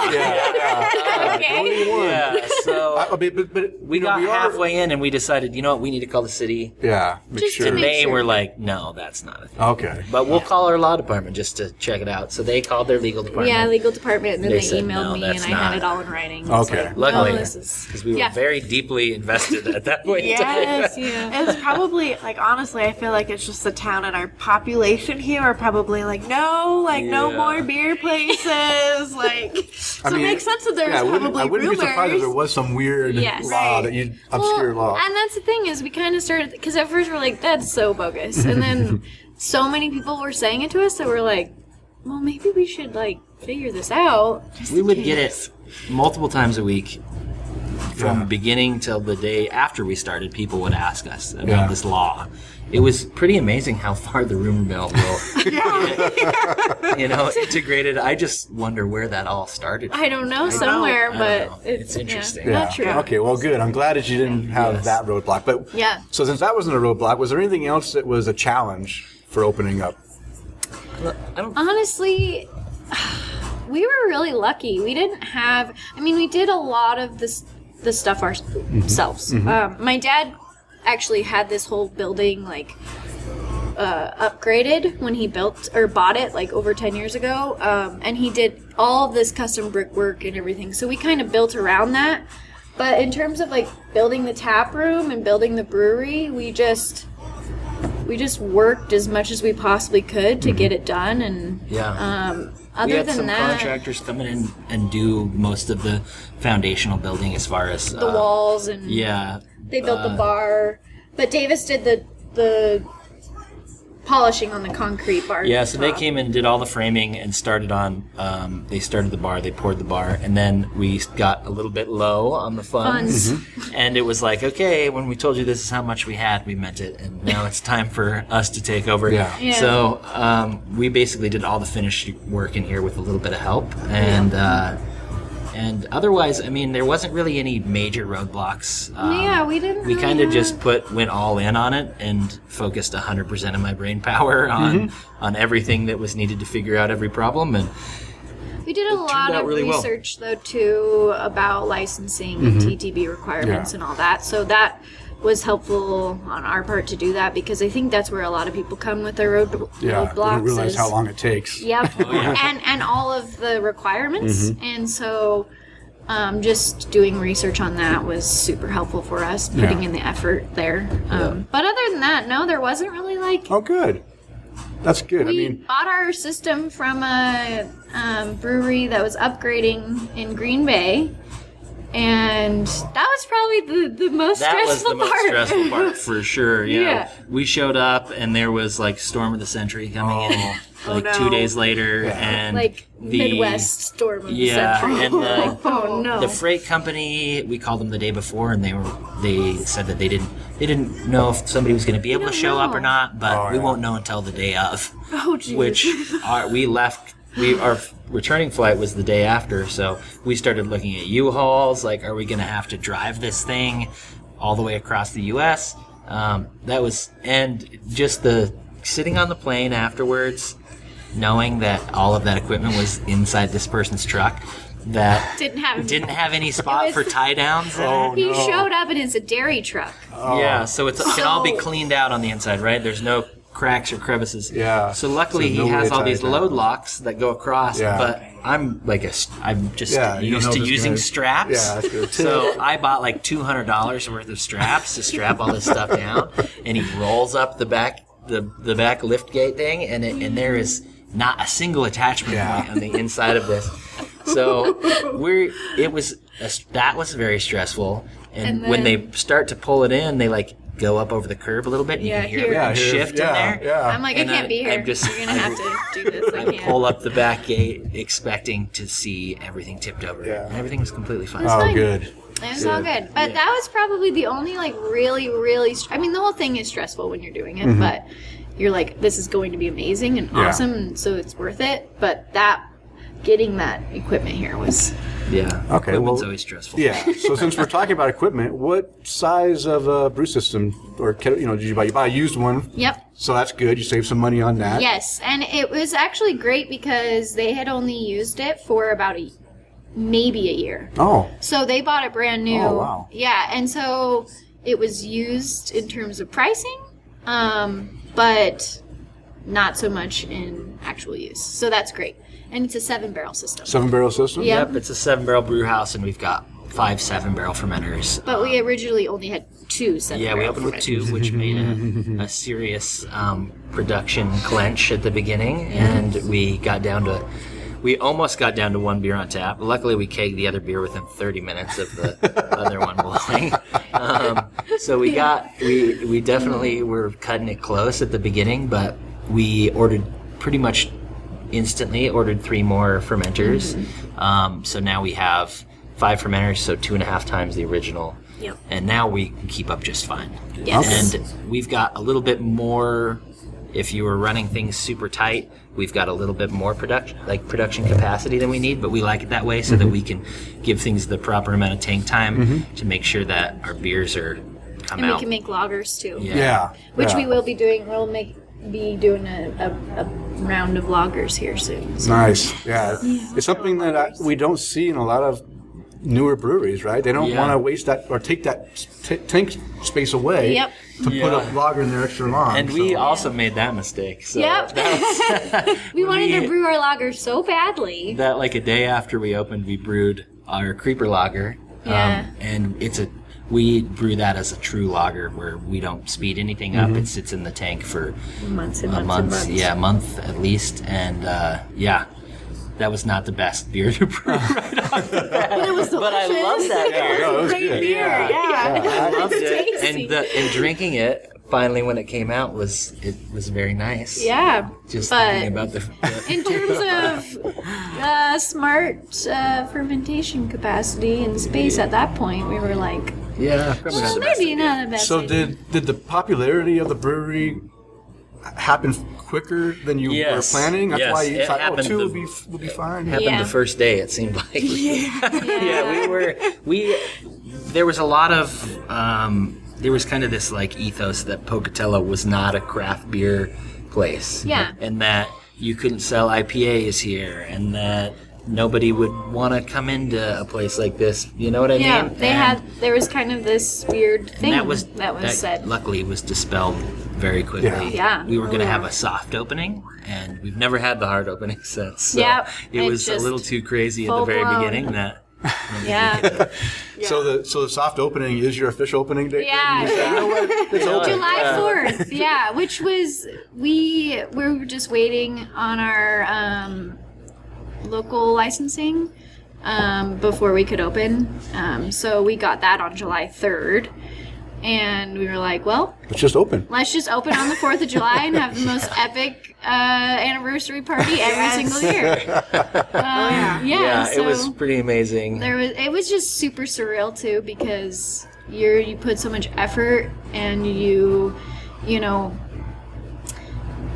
you're so wanting everybody to enjoy what you made, right? Not just the space, but the beers, everything that went into it. And when we had like a line out the door and people just piling in, we were like, oh my gosh. Yeah, you reached capacity already. Yeah, we were like, oh my god, this is happening. And it just kept happening, and we were like, It was a very surreal experience. It was. You spend 2 years in here making sure everything's exactly how you want it. Yeah.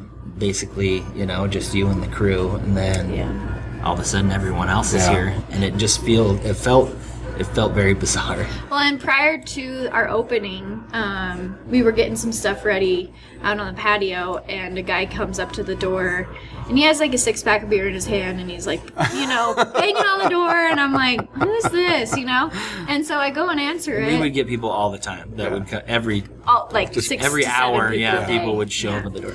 And I go and answer it, and he's like, hey, my name's Dave Chichura. I'm the head brewer of Melvin, and I just heard about you guys. I wanted to come in and check out your beer. And I'm like, okay, hi. So she walks outside with him, and I'm like, okay, here's some other jabroni coming in here. Like, I'm trying to get this fence done outside. And You should have him help you, right? yeah, and she's like, hey, this guy's from Melvin. And I instantly drop what I'm doing. Like, oh. And that was at that point was the most stressful point of of everything coming up. We were like, okay, now this guy who I've respected his beer so much, he used to brew at Oscar Blues, took Oscar Blues from small to completely To what it massive. is, He's gonna come taste all of our beer. So he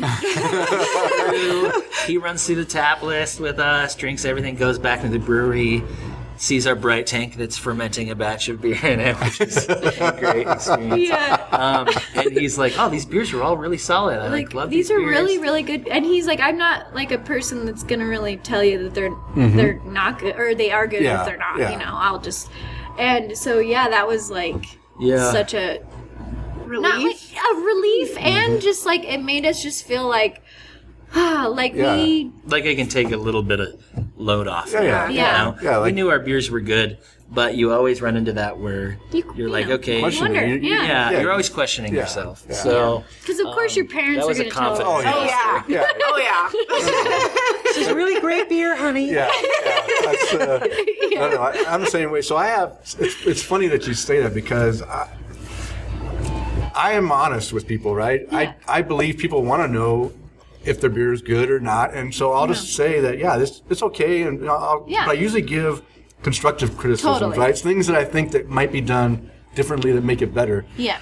But I have so many friends that don't want to hurt other people's feelings, and they'll just like give them a 5-cap rating. I'm like, wait a minute, this beer is not 5-cap. Well, he's a friend, but you know what? You're not doing justice, right? You got to be honest with them and say, if they think everything's always the best, they're not going to strive to make improvements, right? They're going to keep doing the same thing, and then somebody new is going to come to them and say, it's not as good as people think. Yep, exactly. And we we're definitely open. We're like, okay, our goal is always to make our beer better, no matter no matter how many awards you get, or people saying, or your Untapped rating or whatever. You always want to make your beer better. That's our ultimate goal, is always to make better beer. And so when people would be like, oh, this one's really, really great, and it's like, we didn't really have a lot of people telling us like, hey, this one, I could use more flavor, or this or that. And so when he came, he was like, oh, this one, we had the Dark Sky Porter, and he was like, I love this beer, this is great. I would say that this is more of a stout, but porter's fine if you want to call it a porter. You know what I mean? And so that's where I liked that, because he was actually somebody that knew a lot about beer, and he was giving us honest critique, but also constructive. Not in any way, but he was awesome. And now we now we talk with him pretty frequently. Yeah. He sent us a text message the other day, and he said, "Congratulations on the Best of Craft Beer Award." And I didn't even realize. Yeah, we didn't even know that we got it. Oh. He's the one that told us. So then no. we were super excited for that. Yeah. That's awesome. Yeah, so that was a good point. Is there any plans in the future to do a collaboration with Melvin by any chance? And he actually doesn't work at Melvin anymore. Oh. He actually just moved down to Ex Novo. Just opened an Ex Novo Corrales in New Mexico. Oh, okay. Yeah. And he is there running things. They just took home 4 medals at the Best of Craft Beer Awards. Yeah. So I have a lot of respect for him, and I have a lot of respect for all the super quality beer they're making. And Ex Novo is a great company too. Yeah. They do a lot to give back to the community. Yes. Yep. They do a lot of really great stuff. So, but he just, he's definitely an outdoors kind of guy. So that's why he would come to Pocatello to ride his bike and stuff. Okay. And that's kind of where he's like, now I have somewhere to go. I'm so excited. And then he moved, and I'm like, well, that's all right. New Mexico's way cool too. So, but yeah, we don't really have any collaborations. We've actually never done a collaboration that we have planned. We would be open to doing collaborations with other breweries, but Do you think any of the local ones that are opening up? Well, honestly, I don't really know. The other one's still trying to get their stuff figured out. Yep. So I don't know. Maybe in the future. The future. Yeah, the future. You're still, you're still babies, right? Exactly. So you gotta, Yeah, I know. We'll get there. We are still babies. We are babies. Okay, so now the question that probably all of our listeners want to know is, how did you come up with the name Jim Dandy Brewing? Yes. So we came up with a lot of different names. We've had a bunch of different names and logos and different things that obviously never worked out. Well, and we didn't really, when you're thinking about something, like I'm sure when you made the name for Tap to Craft, right? It's a fun process trying to figure out that name. You really want something that just like clicks with what you're trying to make, right? Mm-hmm. And what about this name? What about this name? What about this name? And nothing like really was. You just felt like that was what it needed to be called. And we then were sitting in here one day, and Haley's father pointed out that we've got these red train lights. Up on the wall, and he said, "Oh, look at the red light." Well, the Jim Dandy Club next door used to be the Red Light Club back in the day. This is like the red light district. Kind of. Yeah. So there was this old club called the Jim Dandy Club. It was a house of ill repute, and nobody that is probably under the age of 50 even knows about it in Pocatello. Yeah. But it was this. I think like B.B. King played there. Like it was a very prolific spot. And had a lot of good and bad that went with it, but it was kind of this wild piece of history that was scrubbed from the that you annals can't of really Pocatello find history. anything about it. We went to the library to look through the archives and photos. And everything's like been blackened out. Just never we existed. can't really Pocatello find to forget. anything about it. So we wanted to take a little piece of Pocatello history, and even if it wasn't, just turn it into bring the history back and make our own version of Jim Dandy. Okay. Yeah. Because everybody said they've been to the Jim Dandy. That all the old guys, we'd have people come in here, 80-year-old guys. Let me tell you about the Jim Dandy. I used to spend time with the Jim Dandy, Not and his wife will look at him. Yeah, exactly. What? Not upstairs, just downstairs. Yeah, sure. Or I got kidnapped and taken to the Jim Dandy upstairs, and I was held against my will. You're like, sure. Anyways. So we just love that name. We also Jim Dandy means excellence of its kind. So like back in the 50s and 60s, people would be like, "Oh, that's Jim Dandy," and that's just like saying this is awesome. It's elevated above the rest. Yeah, and so the meaning behind it, that's really what we wanted is excellence, excellent beer, and and atmosphere, and just a place where people could come and enjoy themselves, and having that history right there, and we just felt like it was perfect. But it's unique, right? There's not. I mean, I did find. I think there might be something close to Jim Dandy somewhere in another country. I think I think that I there's saw something. Yep. one in British Jim Dan. What is it? I don't know, but there is a something in There's a British beer Columbia. in like Japan or something that's made. Yeah, by, We got a few It's, check-ins from that, actually. Okay, yeah, I The think good, you're right. the The good Jim Dandy check-ins we beer. took, and the other ones were like, hey, can you please do the right beer here? It's not our beer. Yeah, you're like, oh, 4.25. Yep, you keep that one. I'm like, "Whoa, like, somebody's drinking one of our crowlers in Japan right now. And then all of a sudden we started to get a bunch of them. I'm like, hey, that's not my But it was like an actual beer that a brewery Yeah. made. I can't remember the name of the brewery. Okay. Jimmy. Something. Yeah. I think I remember seeing Yeah. something else. So that's funny. But yeah, so and we also didn't want. We were really aware of all of the different brewery names. There's so many Yeah. breweries, Oh, and yeah.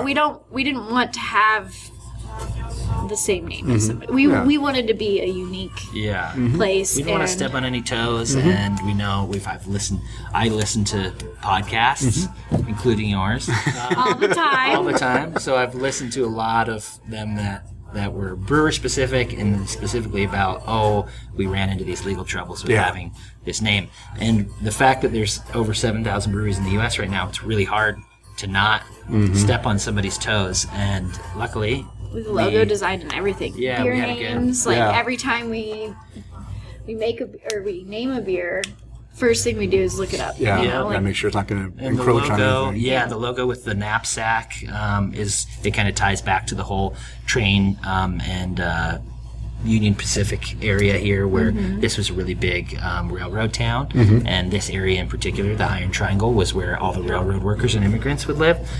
So we liked the knapsack because it kind of showed that train travel and everything. Yeah. And Kraken Creative out of northern Idaho, or is it Yeah, our buddy. Washington?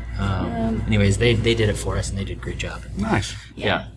yeah, he did a really good job. And but Davis originally like drew out the logo and then sent him all of Yeah, these sent different him an and, idea. and then he gave us, okay, this is what I came up with, and he did a really good job. So But before we Perfect. move on, Davis, you just grabbed something off of a Bright Tank. Yeah, for us? I just grabbed our yet to be named double IPA off of the Bright Tank, so it's probably a little cold right it's a now. little cold. Yeah, a little chilly, but it's got Yeah, citrus, it's super fruity. tropical, Super fruity. tropical. Yeah, we used some New Zealand hops in there, Raquel, as well as Mosaic and Oh, this is good. Oh, yeah. Simcoe. Simcoe. Yeah, It's it is. tasty. We keep our bright tanks pretty cold because we carbonate in there, but so it's a little cold, but you'll taste it more more. tastes espresso. like, like the fruit. Yeah, is it's just, super like, tasty. straight So front. It's so got good. it's got this. The hops actually bring like a pretty nice sweetness up front that Yeah. fades into the bitterness. Yeah. This is kind of on that line that I was talking about between The where hazy. you've got the new- mouthfeel and everything of Yeah. the hazy IPA with the amazing aromas, but you've also got a little bit of bitterness to back it up. I feel like the bitterness gives like a clean break to a beer, and gives your palate something to look. All of a sudden, you're like, oh, I should have another drink. You know? Yeah. Yes. Whereas if you're just layering sweet on sweet Yeah, on yeah. sweet, Yeah, it's kind of sweet's hard to. That's so. Yeah, so it kind of cuts that up and makes a really nice balance. But yeah, it's super tasty. Yeah. We're proud of its Yeah, 8%. we're pretty happy with 8%, it. huh? Yeah, so Yeah. it's a little. It's on the, It doesn't taste 8%. we get that a lot. Yeah, I we kind know. of try to make our beers As drinkable as possible, well, which and can be. with the bigger beers, like a high alcohol beer, it's in our minds. I do not like really hot beers. Yeah, I don't either. And I run into a lot of people whose bigger beers are super Yeah, hot. yeah. So we do our best to try to keep our fermentation happy and our Yeah. yeast happy during that. Yeah. That's the key. You just mentioned something that I don't think maybe a lot of brewers, especially starting out, understand that the key ingredients, right? We already talked about that. Yeah. for sure. The process, keeping everything clean, that's all very important. But Yeah. people don't understand that yeast is like a huge Probably Yeah. one of the part most. of the brewing process. Yeah. And if you don't keep your yeast happy, it's not going to Oh, for sure. produce the flavors Yes. you need. And Yes. that kind of goes back to what I was saying, working at Everybody's Brewing, working around almost half of the production staff there used to work at Y East, which is Yeah. right outside of Hood River. Then the other guy who was the head brewer, he also worked at Y East and then worked Imperial. at Imperial Yeast. So Lots it's of- very yeast focused there, and you learn a lot Yeah. about how to keep your yeast healthy, pitch rates, controlling everything, making sure that your yeast has Viability. is viable, and it's a very big part, and it's something we really focus on, especially with her microbiome. Your background. So you actually get to utilize a lot of your schooling in the brewing process, and you have like a mini lab here. Yep, I can show it to you. It's awesome. It's a little table. Room closet lab. Yep, it's in the closet, and it works great. I mean, you can have. Oh, that's filling up our CO2 out there. Oh. I'm like, is that the? Am I in the way? No, you're good. It's got. Oh yeah, he is filling up the CO2. It's kind of nice. He doesn't even have to come in. Yeah. Does he do it? It scared me. I know. I was like, what does that sound? Okay, back to what we were saying. I was like, That has freaked me out. I know. I was like, what's the sound? Somebody's gonna explode. Yeah. Oh man. Anyways, so you can have an amazing lab like all of these really big breweries have, and it's super helpful. You can propagate yeast that way. You can do lots of different things. Our lab is definitely just like the basis of what you need for a brewery. Starting out. Yeah. If you're gonna have a brewery, you definitely need a lab. In my opinion, I don't think that people realize how important that part of it is. They're like, well, I'm not going to be distributing. I'm not going to be doing this, but just the quality. Like if you're sending out any beer to go at all, even if it is only in a growler, you should know that your product is going to be good when it hits. Yeah. Whoever's drinking it, because that's your business, right? If somebody gets home or goes to a party with a growler full of beer or a can, and they start drinking it, and they're just and other people are drinking like, where's this from? This is horrible. Yeah, exactly. It's word of mouth, sticklers on that's one of the reasons why we actually don't sell growlers here, is because there's too many people in our mind that drink half a growler, put it away. back. Yeah. Oh yeah. They had it the day that they bought it, it tasted great, then their friend comes over 5 days later and they pour it and it's completely flat. Yeah. And we want our beer to be presented in the best way possible.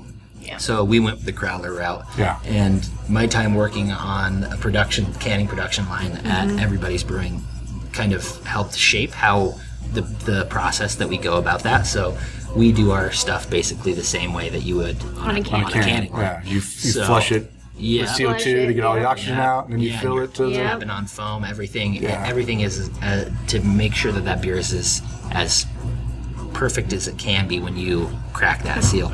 So we crack beers all the time. We had a lager we had some of the creeper lager that was we keep 8 them, months or something like that. we keep them just to see. And it still held up. It was delicious. Really? Yeah, it was carbonated. I mean, oxidation is the one thing too with a growler. There's so much oxygen in there, and even cleaning it properly. There's just so many things. Like, it is definitely nice to be able to just grab your growler if you remember to grab your growler from your house. And it is like an older way of, like, people are used to their growlers, but they have definitely growler sales have went up and up and up, so they're getting used to being like, oh, I'm just gonna get a 3-pack. I think it helps that your growlers are affordable.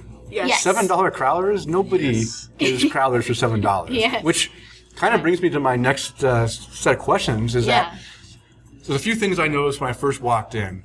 One of them was, of course, your great decor. Yeah. Warm. Yes. You've got, some old stock wood. I'm assuming from taking down some building. You have, iron. Yep. You have this brick. You have the lighting. Everything feels warm, cozy. Like you feel like you're comfortable when you walk in. For one, I like that. Yeah.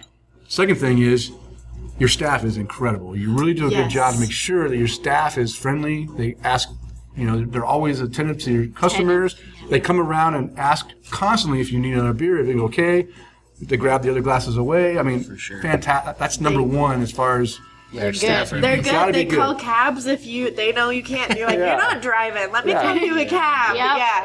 I know. It's awesome. And that's such a huge part of somebody's experience, right? Yes. If you go somewhere and they're not friendly, or they're just like standing behind the bar, and make you come to them. Yeah, exactly. That is such a huge part of how you feel about a place, is how the people that work there make you feel. Yeah. welcomed. Yeah. Like, we want you to be here. We want you to have a good time. So that's a huge part of Yeah. what we focus on, for sure. So you're definitely doing a fantastic job on that. I give you 2 thumbs up. And then the third thing that I noticed right off the bat is your prices for your beers are really reasonable, especially in this time of age, where I've found that, all these tap rooms and breweries that open tap rooms, they're almost forced to have to raise their prices up to, pretty expensive beers. In Boise now, we're paying $6.50 a glass. Yeah. And that glass could be 16 ounce or it could be 10 ounce. Yep. Yeah. And that's pretty expensive for our, Idaho is a lower, it doesn't have a lot of income here, right? It's Totally. lower. And especially Pocatello, I feel is even lower than Boise is. Yeah. So what is your, what was your thought process on having, affordable beers? And I'll just say the beers, like you can buy a 10 ounce beer for $3 or a 16 ounce beer for $4.50. Yep. Or if you have your dandy mug. Yes. Your dandy mug is 18 ounces, and you get that. There's specials every day for that. Yeah. Yep. $3.50 for that. So that's a good one. Okay, so Yes, so it's now worth it. I have it. So you're obviously able to survive on not charging as high as other places. So Exactly. Yes. So, well, from the beginning, we really wanted to be a place that anybody would feel welcome coming into. I can see why people in bigger cities and areas where it's has a higher cost of living would put their beer at $6.50. That's probably equal to what it is here in Pocatello, based off of the cost of living here, right? So we wanted to make a place that people could come into who weren't really used to craft beer, right? Which is kind of the Pocatello community, Southeast Idaho, not a super heavily craft beer community. They could come in and feel comfortable exploring our menu without looking at a $6.50 price tag and say, I've never paid that for a beer. Yeah. And I won't pay that for it. Right. The only places you're paying $6.50 for a beer in Pocatello is at the big chain areas, Buffalo Wild Wings, stuff like that. Yeah. In town, if you're looking at a local business, it's basically $4.50 for a beer. Yeah, we tried to be competitive. We went everywhere in town to kind of see, highest and lowest prices. And this is the freshest beer that you're going to get anywhere in town, for one. So that was one thing that we were like, okay, fresh, and it's high ABV. So when somebody's like, well, I can get, my Miller Lite down here for $2.50, I'm like, well, really? We get that a lot. That's the thing, is we still get people who who say, "Oh, $4.50 for a beer? Are you kidding me?" Yeah. And so we tried to make it so it was affordable. You can come in here, you can have some beers. You're not spending $50 every time you come in. You can. Oh yeah. But if you are just like, especially for the locals that have the mug and take advantage of those savings, it's super affordable. Yeah. And that's what we want. Most of our whole goal is to have our tap room be a destination. So we want all of our sales to mainly be out of our tap room. That's our goal. Yeah. And if we have to distribute in the future, we will. And we might just to get it out at different places that don't really, that would bring people in, maybe the places next to the hotels or something. I see a Jim Dandy beer there, along with the standard domestic offerings. Exactly. They say, Pocatello, local place. I'm going to go down there and check out their tap room too. Yeah. And so that's kind of where we wanted to stay. Is we definitely make beer that is more expensive than $4.50 too. Yeah. We have, we've had, our highest priced one so far has been the barrel-aged Babushka, which is $5.75 for a 10 ounce. But for a barrel-aged beer, it's still pretty reasonable, I think. But we try to make most of the beers that are available $4.50. We really wanted to be a place for the people, Yeah. a place that didn't feel too highbrow. It looks very nice in here, but our prices are what you would get going down to, just your average watering hole. Yeah. Right. So I think that's the thing, is I wanted to make a spot, and Haley did that if you were working on minimum wage, you could come in here and have a beer. Yeah. If you were, a doctor or something, you would come in here and you the beers are inexpensive, but it's up to your standard of how you would, you know. I wanted to make a spot that everybody could come to, where you could have, you know, your professor sitting next to your, you know, local tradesman, you know, and the whole idea of like of the British public house, you know, somewhere where everybody could come to, everybody felt comfortable associating with the same spot. And I think that the price tag of the beer helps with that, especially in a place like Pocatello where we're not Boise. We don't have a bunch of high-paying jobs. Right. So a lot of teachers come here. I know, like every exactly. Friday, it's like a lot Yes. of teachers. And come for weekly beers. yeah, exactly. And that's how we want people to just be like, oh, this is a place that I can go, I can afford, and I can enjoy. And you know, every once in a while when we put a little bit more ingredients, like if we do a fruited IPA where we have a lot of fruit and a lot of hops, we'll raise the price 50 cents. But and most we try people to don't complain, but some do. Majority of people don't complain, but some people are also like, they're just used to what they're used to. They haven't been anywhere else, and so, you know, and they're like, I can go and get this for, and you're like, well, these are also 7% beers, so and made right here. Like, this was made, you know, so it's so fresh. It's exactly, you know. The focus is to drink local, and I don't know if most Pocatello sustainable had felt thing you that can do until now, right? They had another opportunity to go to, but I think you've made it where now people can really come and drink local and drink beer that is at a high caliber. And that's my favorite thing is when I walk over to a table and each person's drinking a different beer. Yes. That makes me feel like, For sure. you know, our beers are rotating through really. I mean, of course our IPAs are always going to be flying through here, but all of our other beers, they don't sit, you know, and so that's something that I really like. Yeah, we don't. We could have started with a bigger brew house, you know, and worked, you know, a little bit less than we are right now. Probably been a little bit more sane. But the nice thing about our size is that all of our beer is fresh all of the time.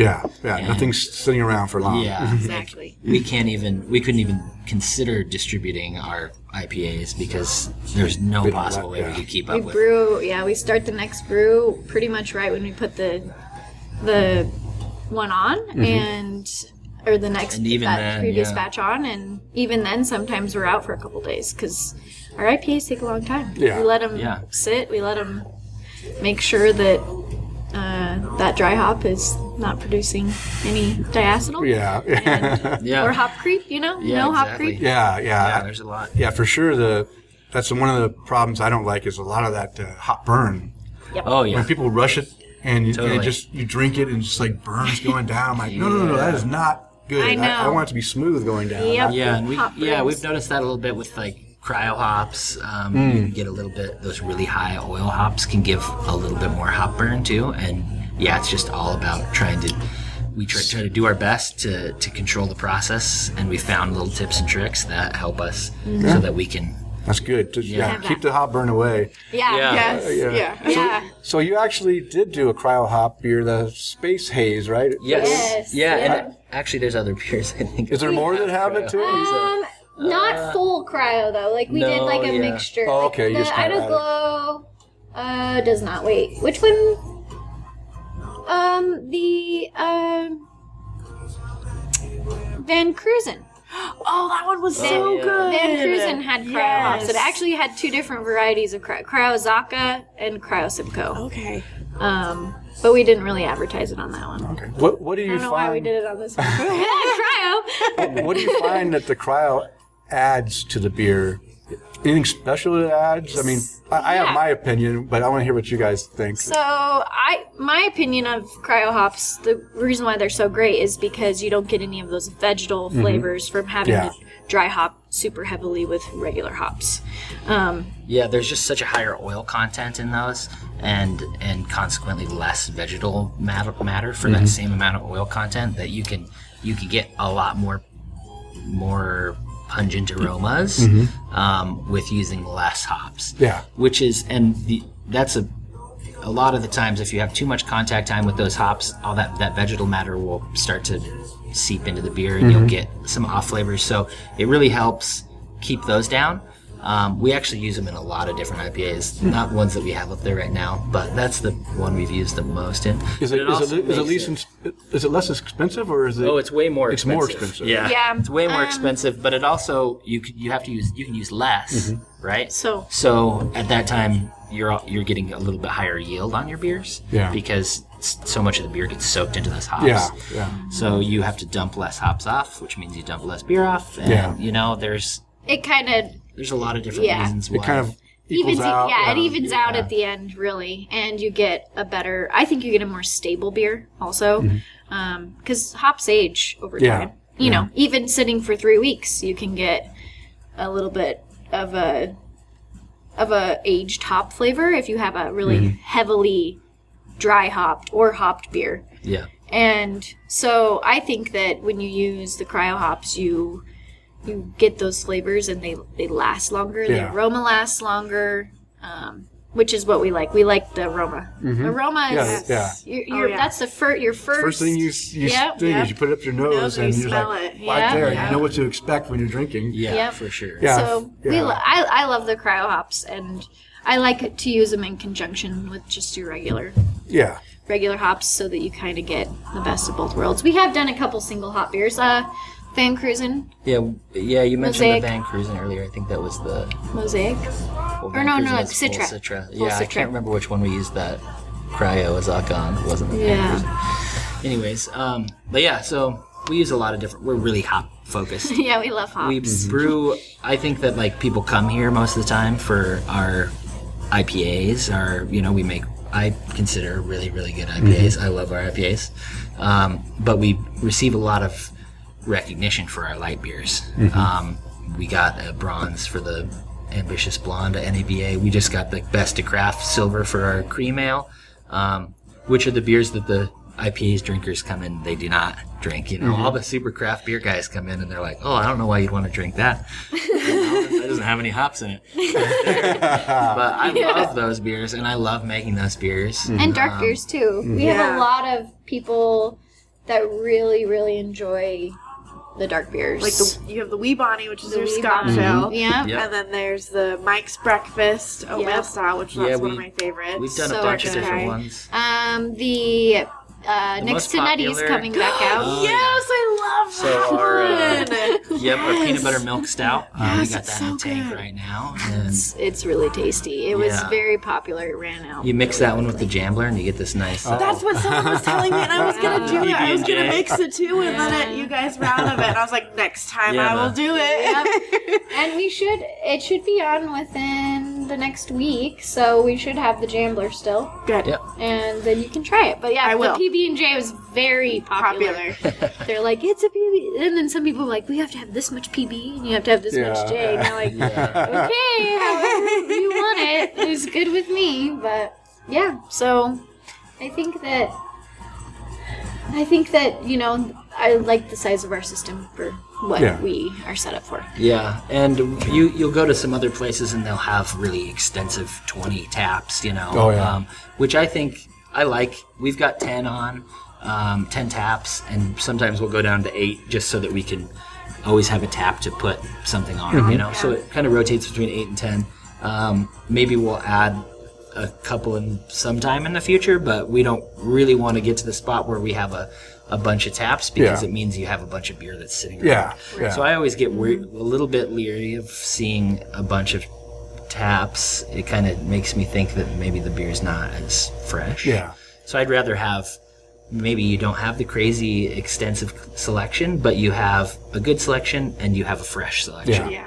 And Something for everyone. That's big to me. Yeah, I've never complained about your selection because you do have a Thank you. variety. I mean, there are times when we have, more hoppy stuff than you always have something to balance out, which is I appreciate. We get really excited about IPAs sometimes, and we're like, I'm a we little have bit of 4 a hophead, IPAs. so I think about IPAs, new IPAs. I'll come up with like 5 different IPA ideas I'm every like, day. okay, so. hold on one second. We just brewed 4 IPAs, so let's let's go back to something. Yep. Something else. And what other styles that you haven't brewed yet are you thinking of trying? Yes. Styles that aren't, like, for one thing, I haven't noticed any Belgian ales. Are you? Yeah. Are you into Belgians, or is that something you might do? I'm personally into Belgians. I like Belgian beers. I don't think that we're going to go down that direction. The big thing is that there's only so much yeast that you can keep Viable. and in rotation in your brewery. And when you're small like us, we've got 3 different yeasts back there, which is way more yeast than people would even think you should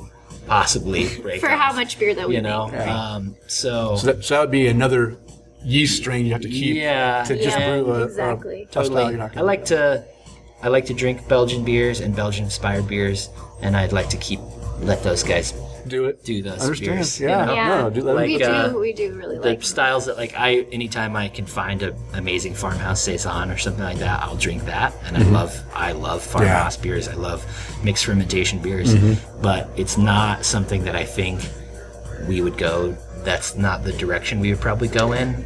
Maybe not especially like right away. Maybe, you never hard. know what the future brings, but probably not as. I would love to go down that rabbit hole, but there's a lot of stuff that comes with doing mixed fermentation beers that it makes it very difficult to keep everything clean. and kind of the market here. Right. So We're in Southeast Idaho. Yeah, we put a Take Portland. 7 saison. Yeah, farmhouse saison, On which I thought was amazing. From Yeah, Boulevard. Yeah, from Boulevard. Yeah, It's amazing. It's been I put around for a about long 3 time. different and- saisons on at different times. and we could not.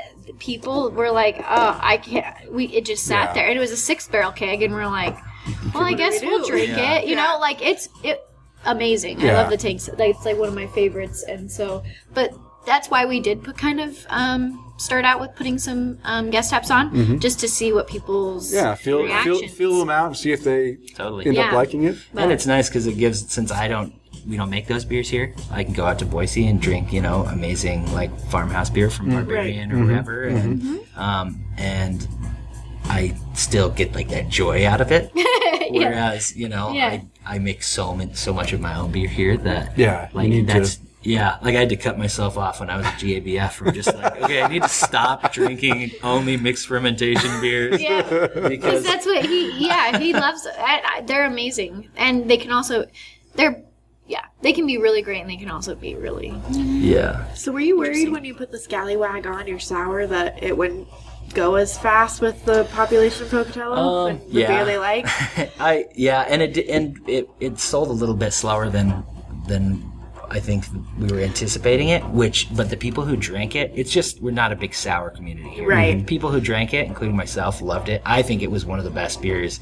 That beer and the Smacker, which are 2 sour IPAs that we brewed, I think were like some Delicious. of the best beers. Delicious. Yeah. Ridiculously good. You have to like sours, and like you said, we have a very select amount of people that come in here and only drink our guest tap, because our guest tap is sour.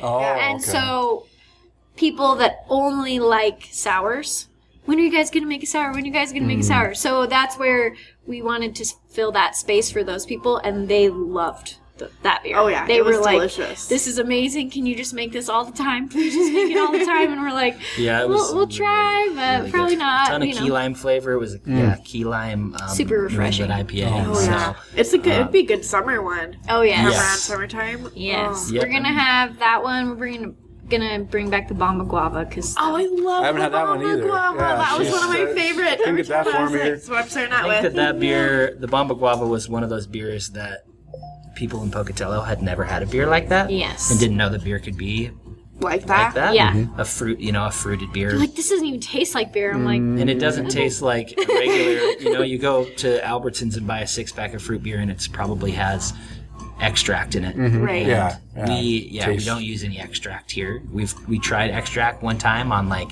a little test batch and we didn't even we like, did drink not it. like it. We go, okay, this is gonna go down the drain. It just, I just don't like that artificial Yeah. flavor. Yeah. It just, if you want something with fruit in it, you want it to taste like Yeah. Like the fruit. Yeah. Right. Yeah, so when So- that beer came out, the Bomba Guava, we would look around the tap room and it's like 75% of the people in here, there would be, it'd be completely packed, and almost every table was full of Bamba Guava, yes. Yeah.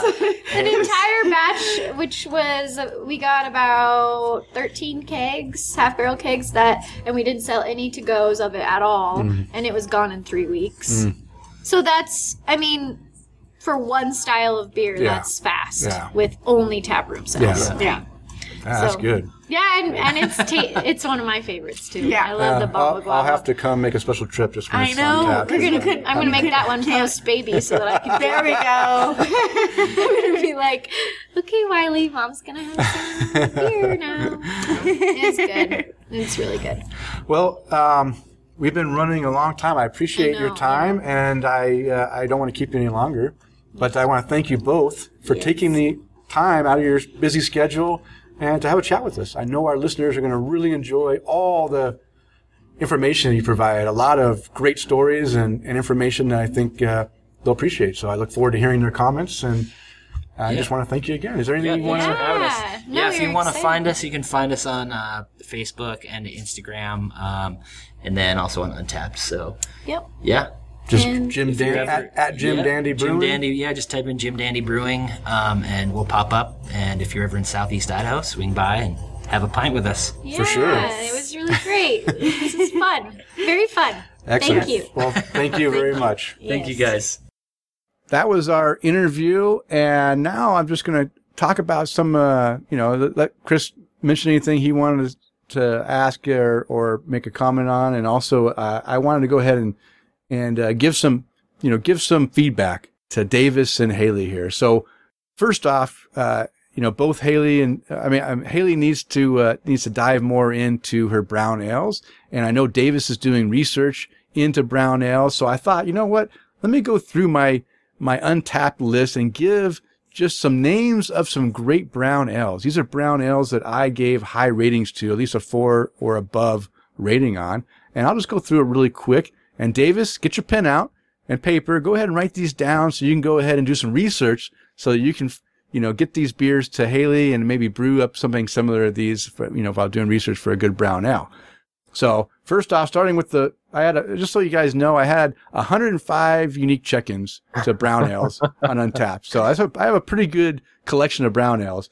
The first one I'm going to talk about is from Clairvoyant Brewing. Now I know that they've visited Clairvoyant when they've been in Boise, but the problem is that Clairvoyant brings, rotates beers through, so they may not have had a brown on tap, but their brown ale is really good. A 5-cap rating in my book.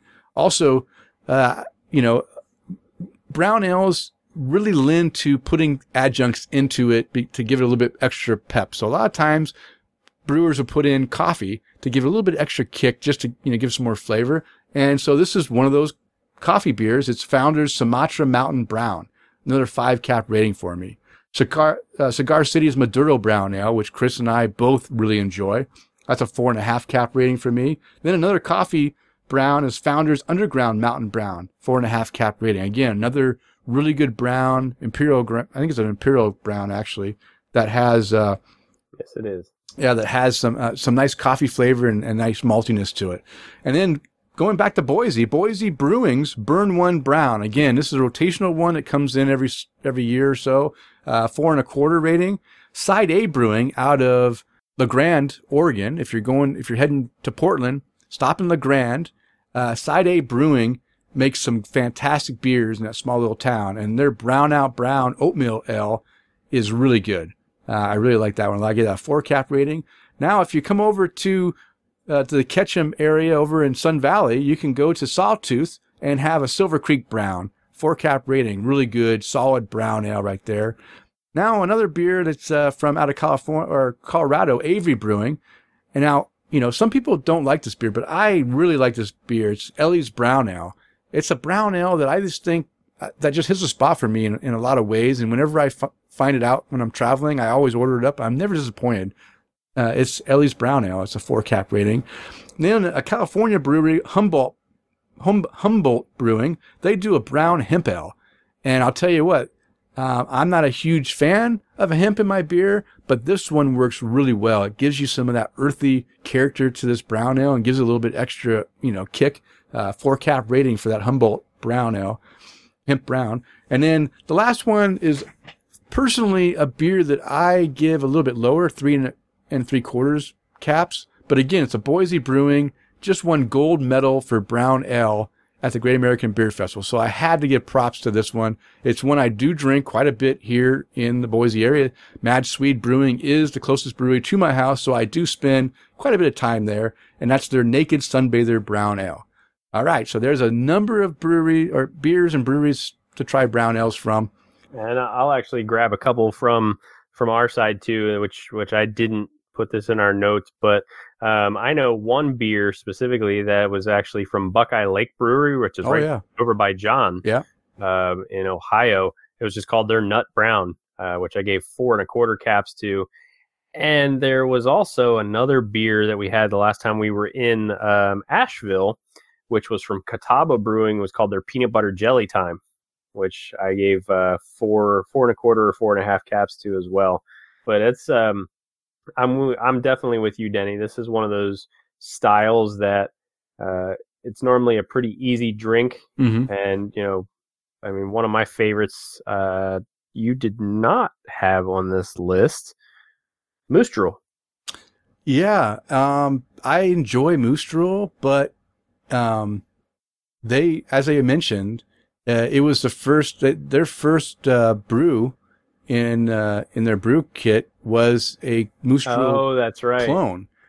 And I like Moose Drool, but because I already knew that they'd already had Moose Drool, I didn't want to mention one they already had. All right. So I left that one out. But it is funny. So this leads into the other thing that I thought was really interesting. Both Haley and Davis didn't brew before they worked at a brewery. Mm-hmm. And that's amazing to me that they went to work at a brewery because she got to taste a lot of craft, home-brewed stuff during that. She wasn't in the class, but she was able to take advantage of tasting the beer that was made from that class. And she realized that, hey, I could make a living working at a brewery, drinking beer that I like drinking beer. That might be something that might work. And, she gets a job at a brewery. And then her and Davis start working at a brewery, and then she starts she gets a homebrew kit and then starts to brew beer at home. Just happens the first kit that she gets is a brown ale, which she doesn't like brown ales, which is also so funny to me that would be the first kit that they would have gotten, knowing that they weren't big fans of brown ales, and then just getting a passion for brewing, for creating those beers and fine tuning the process. And they said, and again, I don't remember if it's in the interview or not, but, we interviewed for an hour and a half, and then we sat and talked for another hour and a half after that because we just kept talking and going on and on about different things. And one of the things that they mentioned was that I just forgot what I was going to say because I got sidetracked. Oh, shoot. Man, old man brain. So here, using on your brain, I had a couple other ones that popped up in my list too, was the Brown Note from Against the Grain Brewery. Oh, yeah. Which, according to Untappd, is an English-style brown ale. And then the Imperial Double side, we had Bravo, 2017 Bravo from Firestone Walker. Oh, yeah, that's a great beer. The Sumatra Brown was on there. Brown Angel from Clown Shoes. Oh, I've had that one. I have the bottle up right here on my my wall. Yeah. So there was that, and then one more partial section of brown ales. There's one here in on the East Coast from D9 Brewing Company called Brown Sugar Brown Cow. Oh, good one too. Yeah. So there's definitely a few choices out there. Brown Sugar Brown Cow's a little sweeter. Yeah, that sounds like it might be a little sweet. If you guys want, next time I'm in the North Carolina area, I'll trade you some beer. Okay. Oh, I remember what I was going to say is that it wasn't until they went to their all grain that they were able to really take control of the brewing process and then be able to tweak it and get, totally science into it and enjoy it more, right? And that's the same thing I feel. I feel like, I could start off with the the malt extract, and I can brew some beers that I'll drink. But for me, I may not be totally satisfied until I just dive into that harder core process, so I have, so I can really kind of tweak and write all the. I'm an engineer, so I'm all about data. I collect a lot of data every day. I analyze it. I do a lot of stats. I'm all about data, and so the more data I can collect, and the more I feel like I can, maybe. Get into this brewing thing and be something that's kind of like what John enjoys too, just getting into the stats and brewing. So I thought that was an interesting, piece of history that they mentioned to me too. And then one last thing is, I enjoyed visiting with him so much. I want to go visit with him again. And I want to, if they'll give me the opportunity, I'd love to sit down and do a couple short sessions where we just go ahead and record some topics. And some of the topics I was really interested, I want to dive further into that we didn't have time to talk about was, getting into the yeast, maintaining yeast. They mentioned that they have 3 yeast strains that they're keeping, and that's a lot for a brewery their size, right? To maintain 3 yeast cultures that they're using in their beers. And I'm very curious to find out how that's done. What's this, what has to be done to maintain these things and keep them healthy, and a test that they have to do, and, the background. So I really would love to sit down with Haley and have her talk about that process. I also would love to sit down, with Haley and Davis both and talk about the quality control aspect of it. That was the key takeaway from working at everybody's brewing that they pulled away that helped them the most, was that it's all about quality, and just dive more into the different things that have to be done to maintain quality. And then I also want to dive into Davis's expertise in cellaring, the cellaring process. Now, not necessarily cellaring for a long time, but just preparing the beer for getting it ready to serve, right? And that's all part of the cellaring process of getting the everything, whether it's dry hopping or adding adjuncts into it after, during fermentation or after fermentation, and getting it from the fermenters, when it's ready to go to the bright tank, and getting it ready to go out to the kegs. And then, of course, any kind of cellaring they're going to do for whether it's barrel aged type stuff or wood aged or whatever they might be doing. Just finding out some of the stuff about that would be a good segment. And these would be small segments we could add at different shows throughout,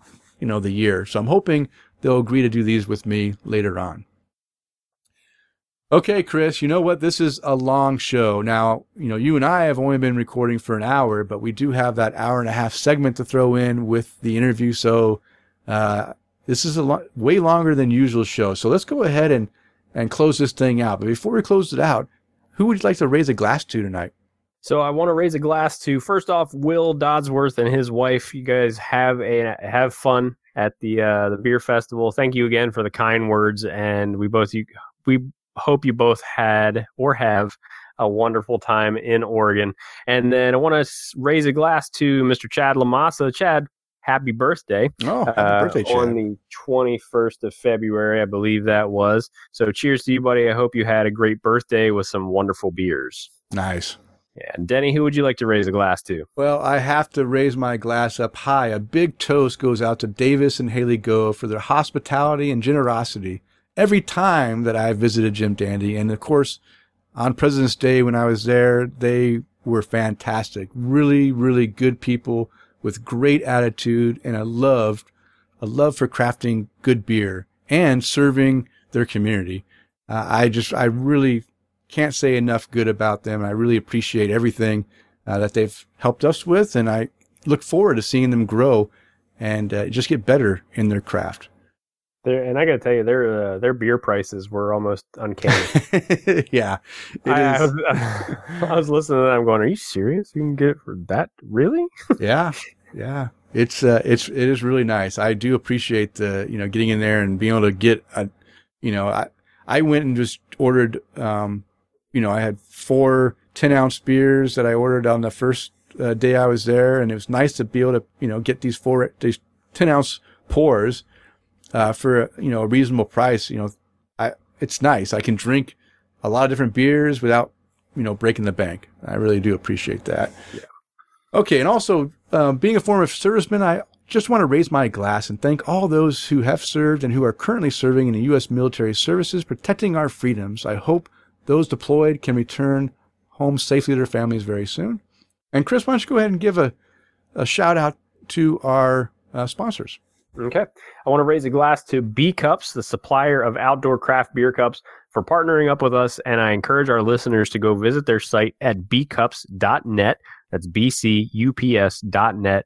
Or you can check out the other things they have going on at fermentedreality.com. And you can check out the world's first full line of style-specific plastic beer cups for people on the go. Whether hanging out at the beach, by the pool, hiking in the wilderness, or even enjoying some time on the boat, B Cups are great for any place you can't use standard glassware. You can also go visit our friends at Tavour and use the promo code TAPTHECRAFT, which is all one word, and it will give any new user a $10 credit after they spend $25. All right. You can find the beers and the links to the articles mentioned in the show on the show notes located on the show post at openforumradio.com. And if you'd like to follow us on social media, I can be found on Twitter, Instagram, and Untappd at Loose Screw. And Chris, how can our listeners follow you? So you can find me on Twitter sometimes, Chris_McKenzie82, or on Untappd and Instagram at MCK1345. Or you can always find me on our Facebook page at facebook.com/tapthecraft. It's last call. It's time to bring the show to a close. We want to thank you for downloading and listening to the show. We ask you to please tell a friend and, of course, subscribe on iTunes, Stitcher Radio, TuneIn, Google Play, and now Spotify, or however you listen to your podcast. As a reminder, we release a new show every 2 weeks. Now go out there and spread the good word of craft beer. Cheers.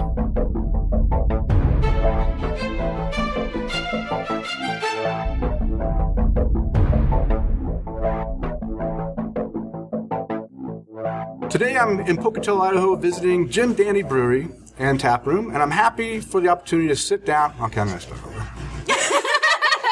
I don't usually read stuff, but I want to make sure I didn't, screw up. But it's good to do it a couple times. I always do it. Yeah, it's okay. We always make videos, and Davis will be like, "Okay, do that again." Wait, okay, start filming me. Okay, let's do it again. Yeah, because if we just sit here and talk, I'll be fine. Yeah, it's just when I just have things prepared so that I make Exactly sure. how it is. Because the important thing is to have the introduction so you guys know, so I can make sure everyone knows who you are and everything. Totally. But so I'll read. So this first part I'll read through, and it'll be not so good, but then we'll be more casual as we talk through. Totally understand. Okay. You're good. So today I'm in Pocatello, Idaho, visiting Jim Dandy Brewery and Tap Room, and I'm happy with the opportunity to sit down with the owners and brewers, Davis and Haley Gove, right? Go. And find out about their craft beer journeys and how it led to opening a brewery.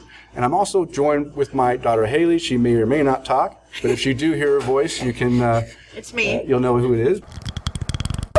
Now we'll take ale yeast and at lager temperatures for their commons. Yeah, I've actually read that before on some of the California commons I've had lately. Yeah. And so now it's interesting you use the same technique. Yeah. And I think. But we've actually used a good bit of California common yeast in our brewery. We just didn't make our. Yeah, we didn't make a California common with it. Yeah, We're like, hilarious, yeah. It's all right. We had me too. Sarah made some homemade Foss soup, and as I was eating it, I was slurping it down. I accidentally breathed in some of this spicy soup, and since then, now I feel like my vocal cords are just fried. So, Whoops. Hopefully, I'll talk it out. But that's why I sound funny today. It just happened literally right before we recorded. I shouldn't be trying to drink that soup too fast, but it was really good. You'll learn. Yeah, you'll learn.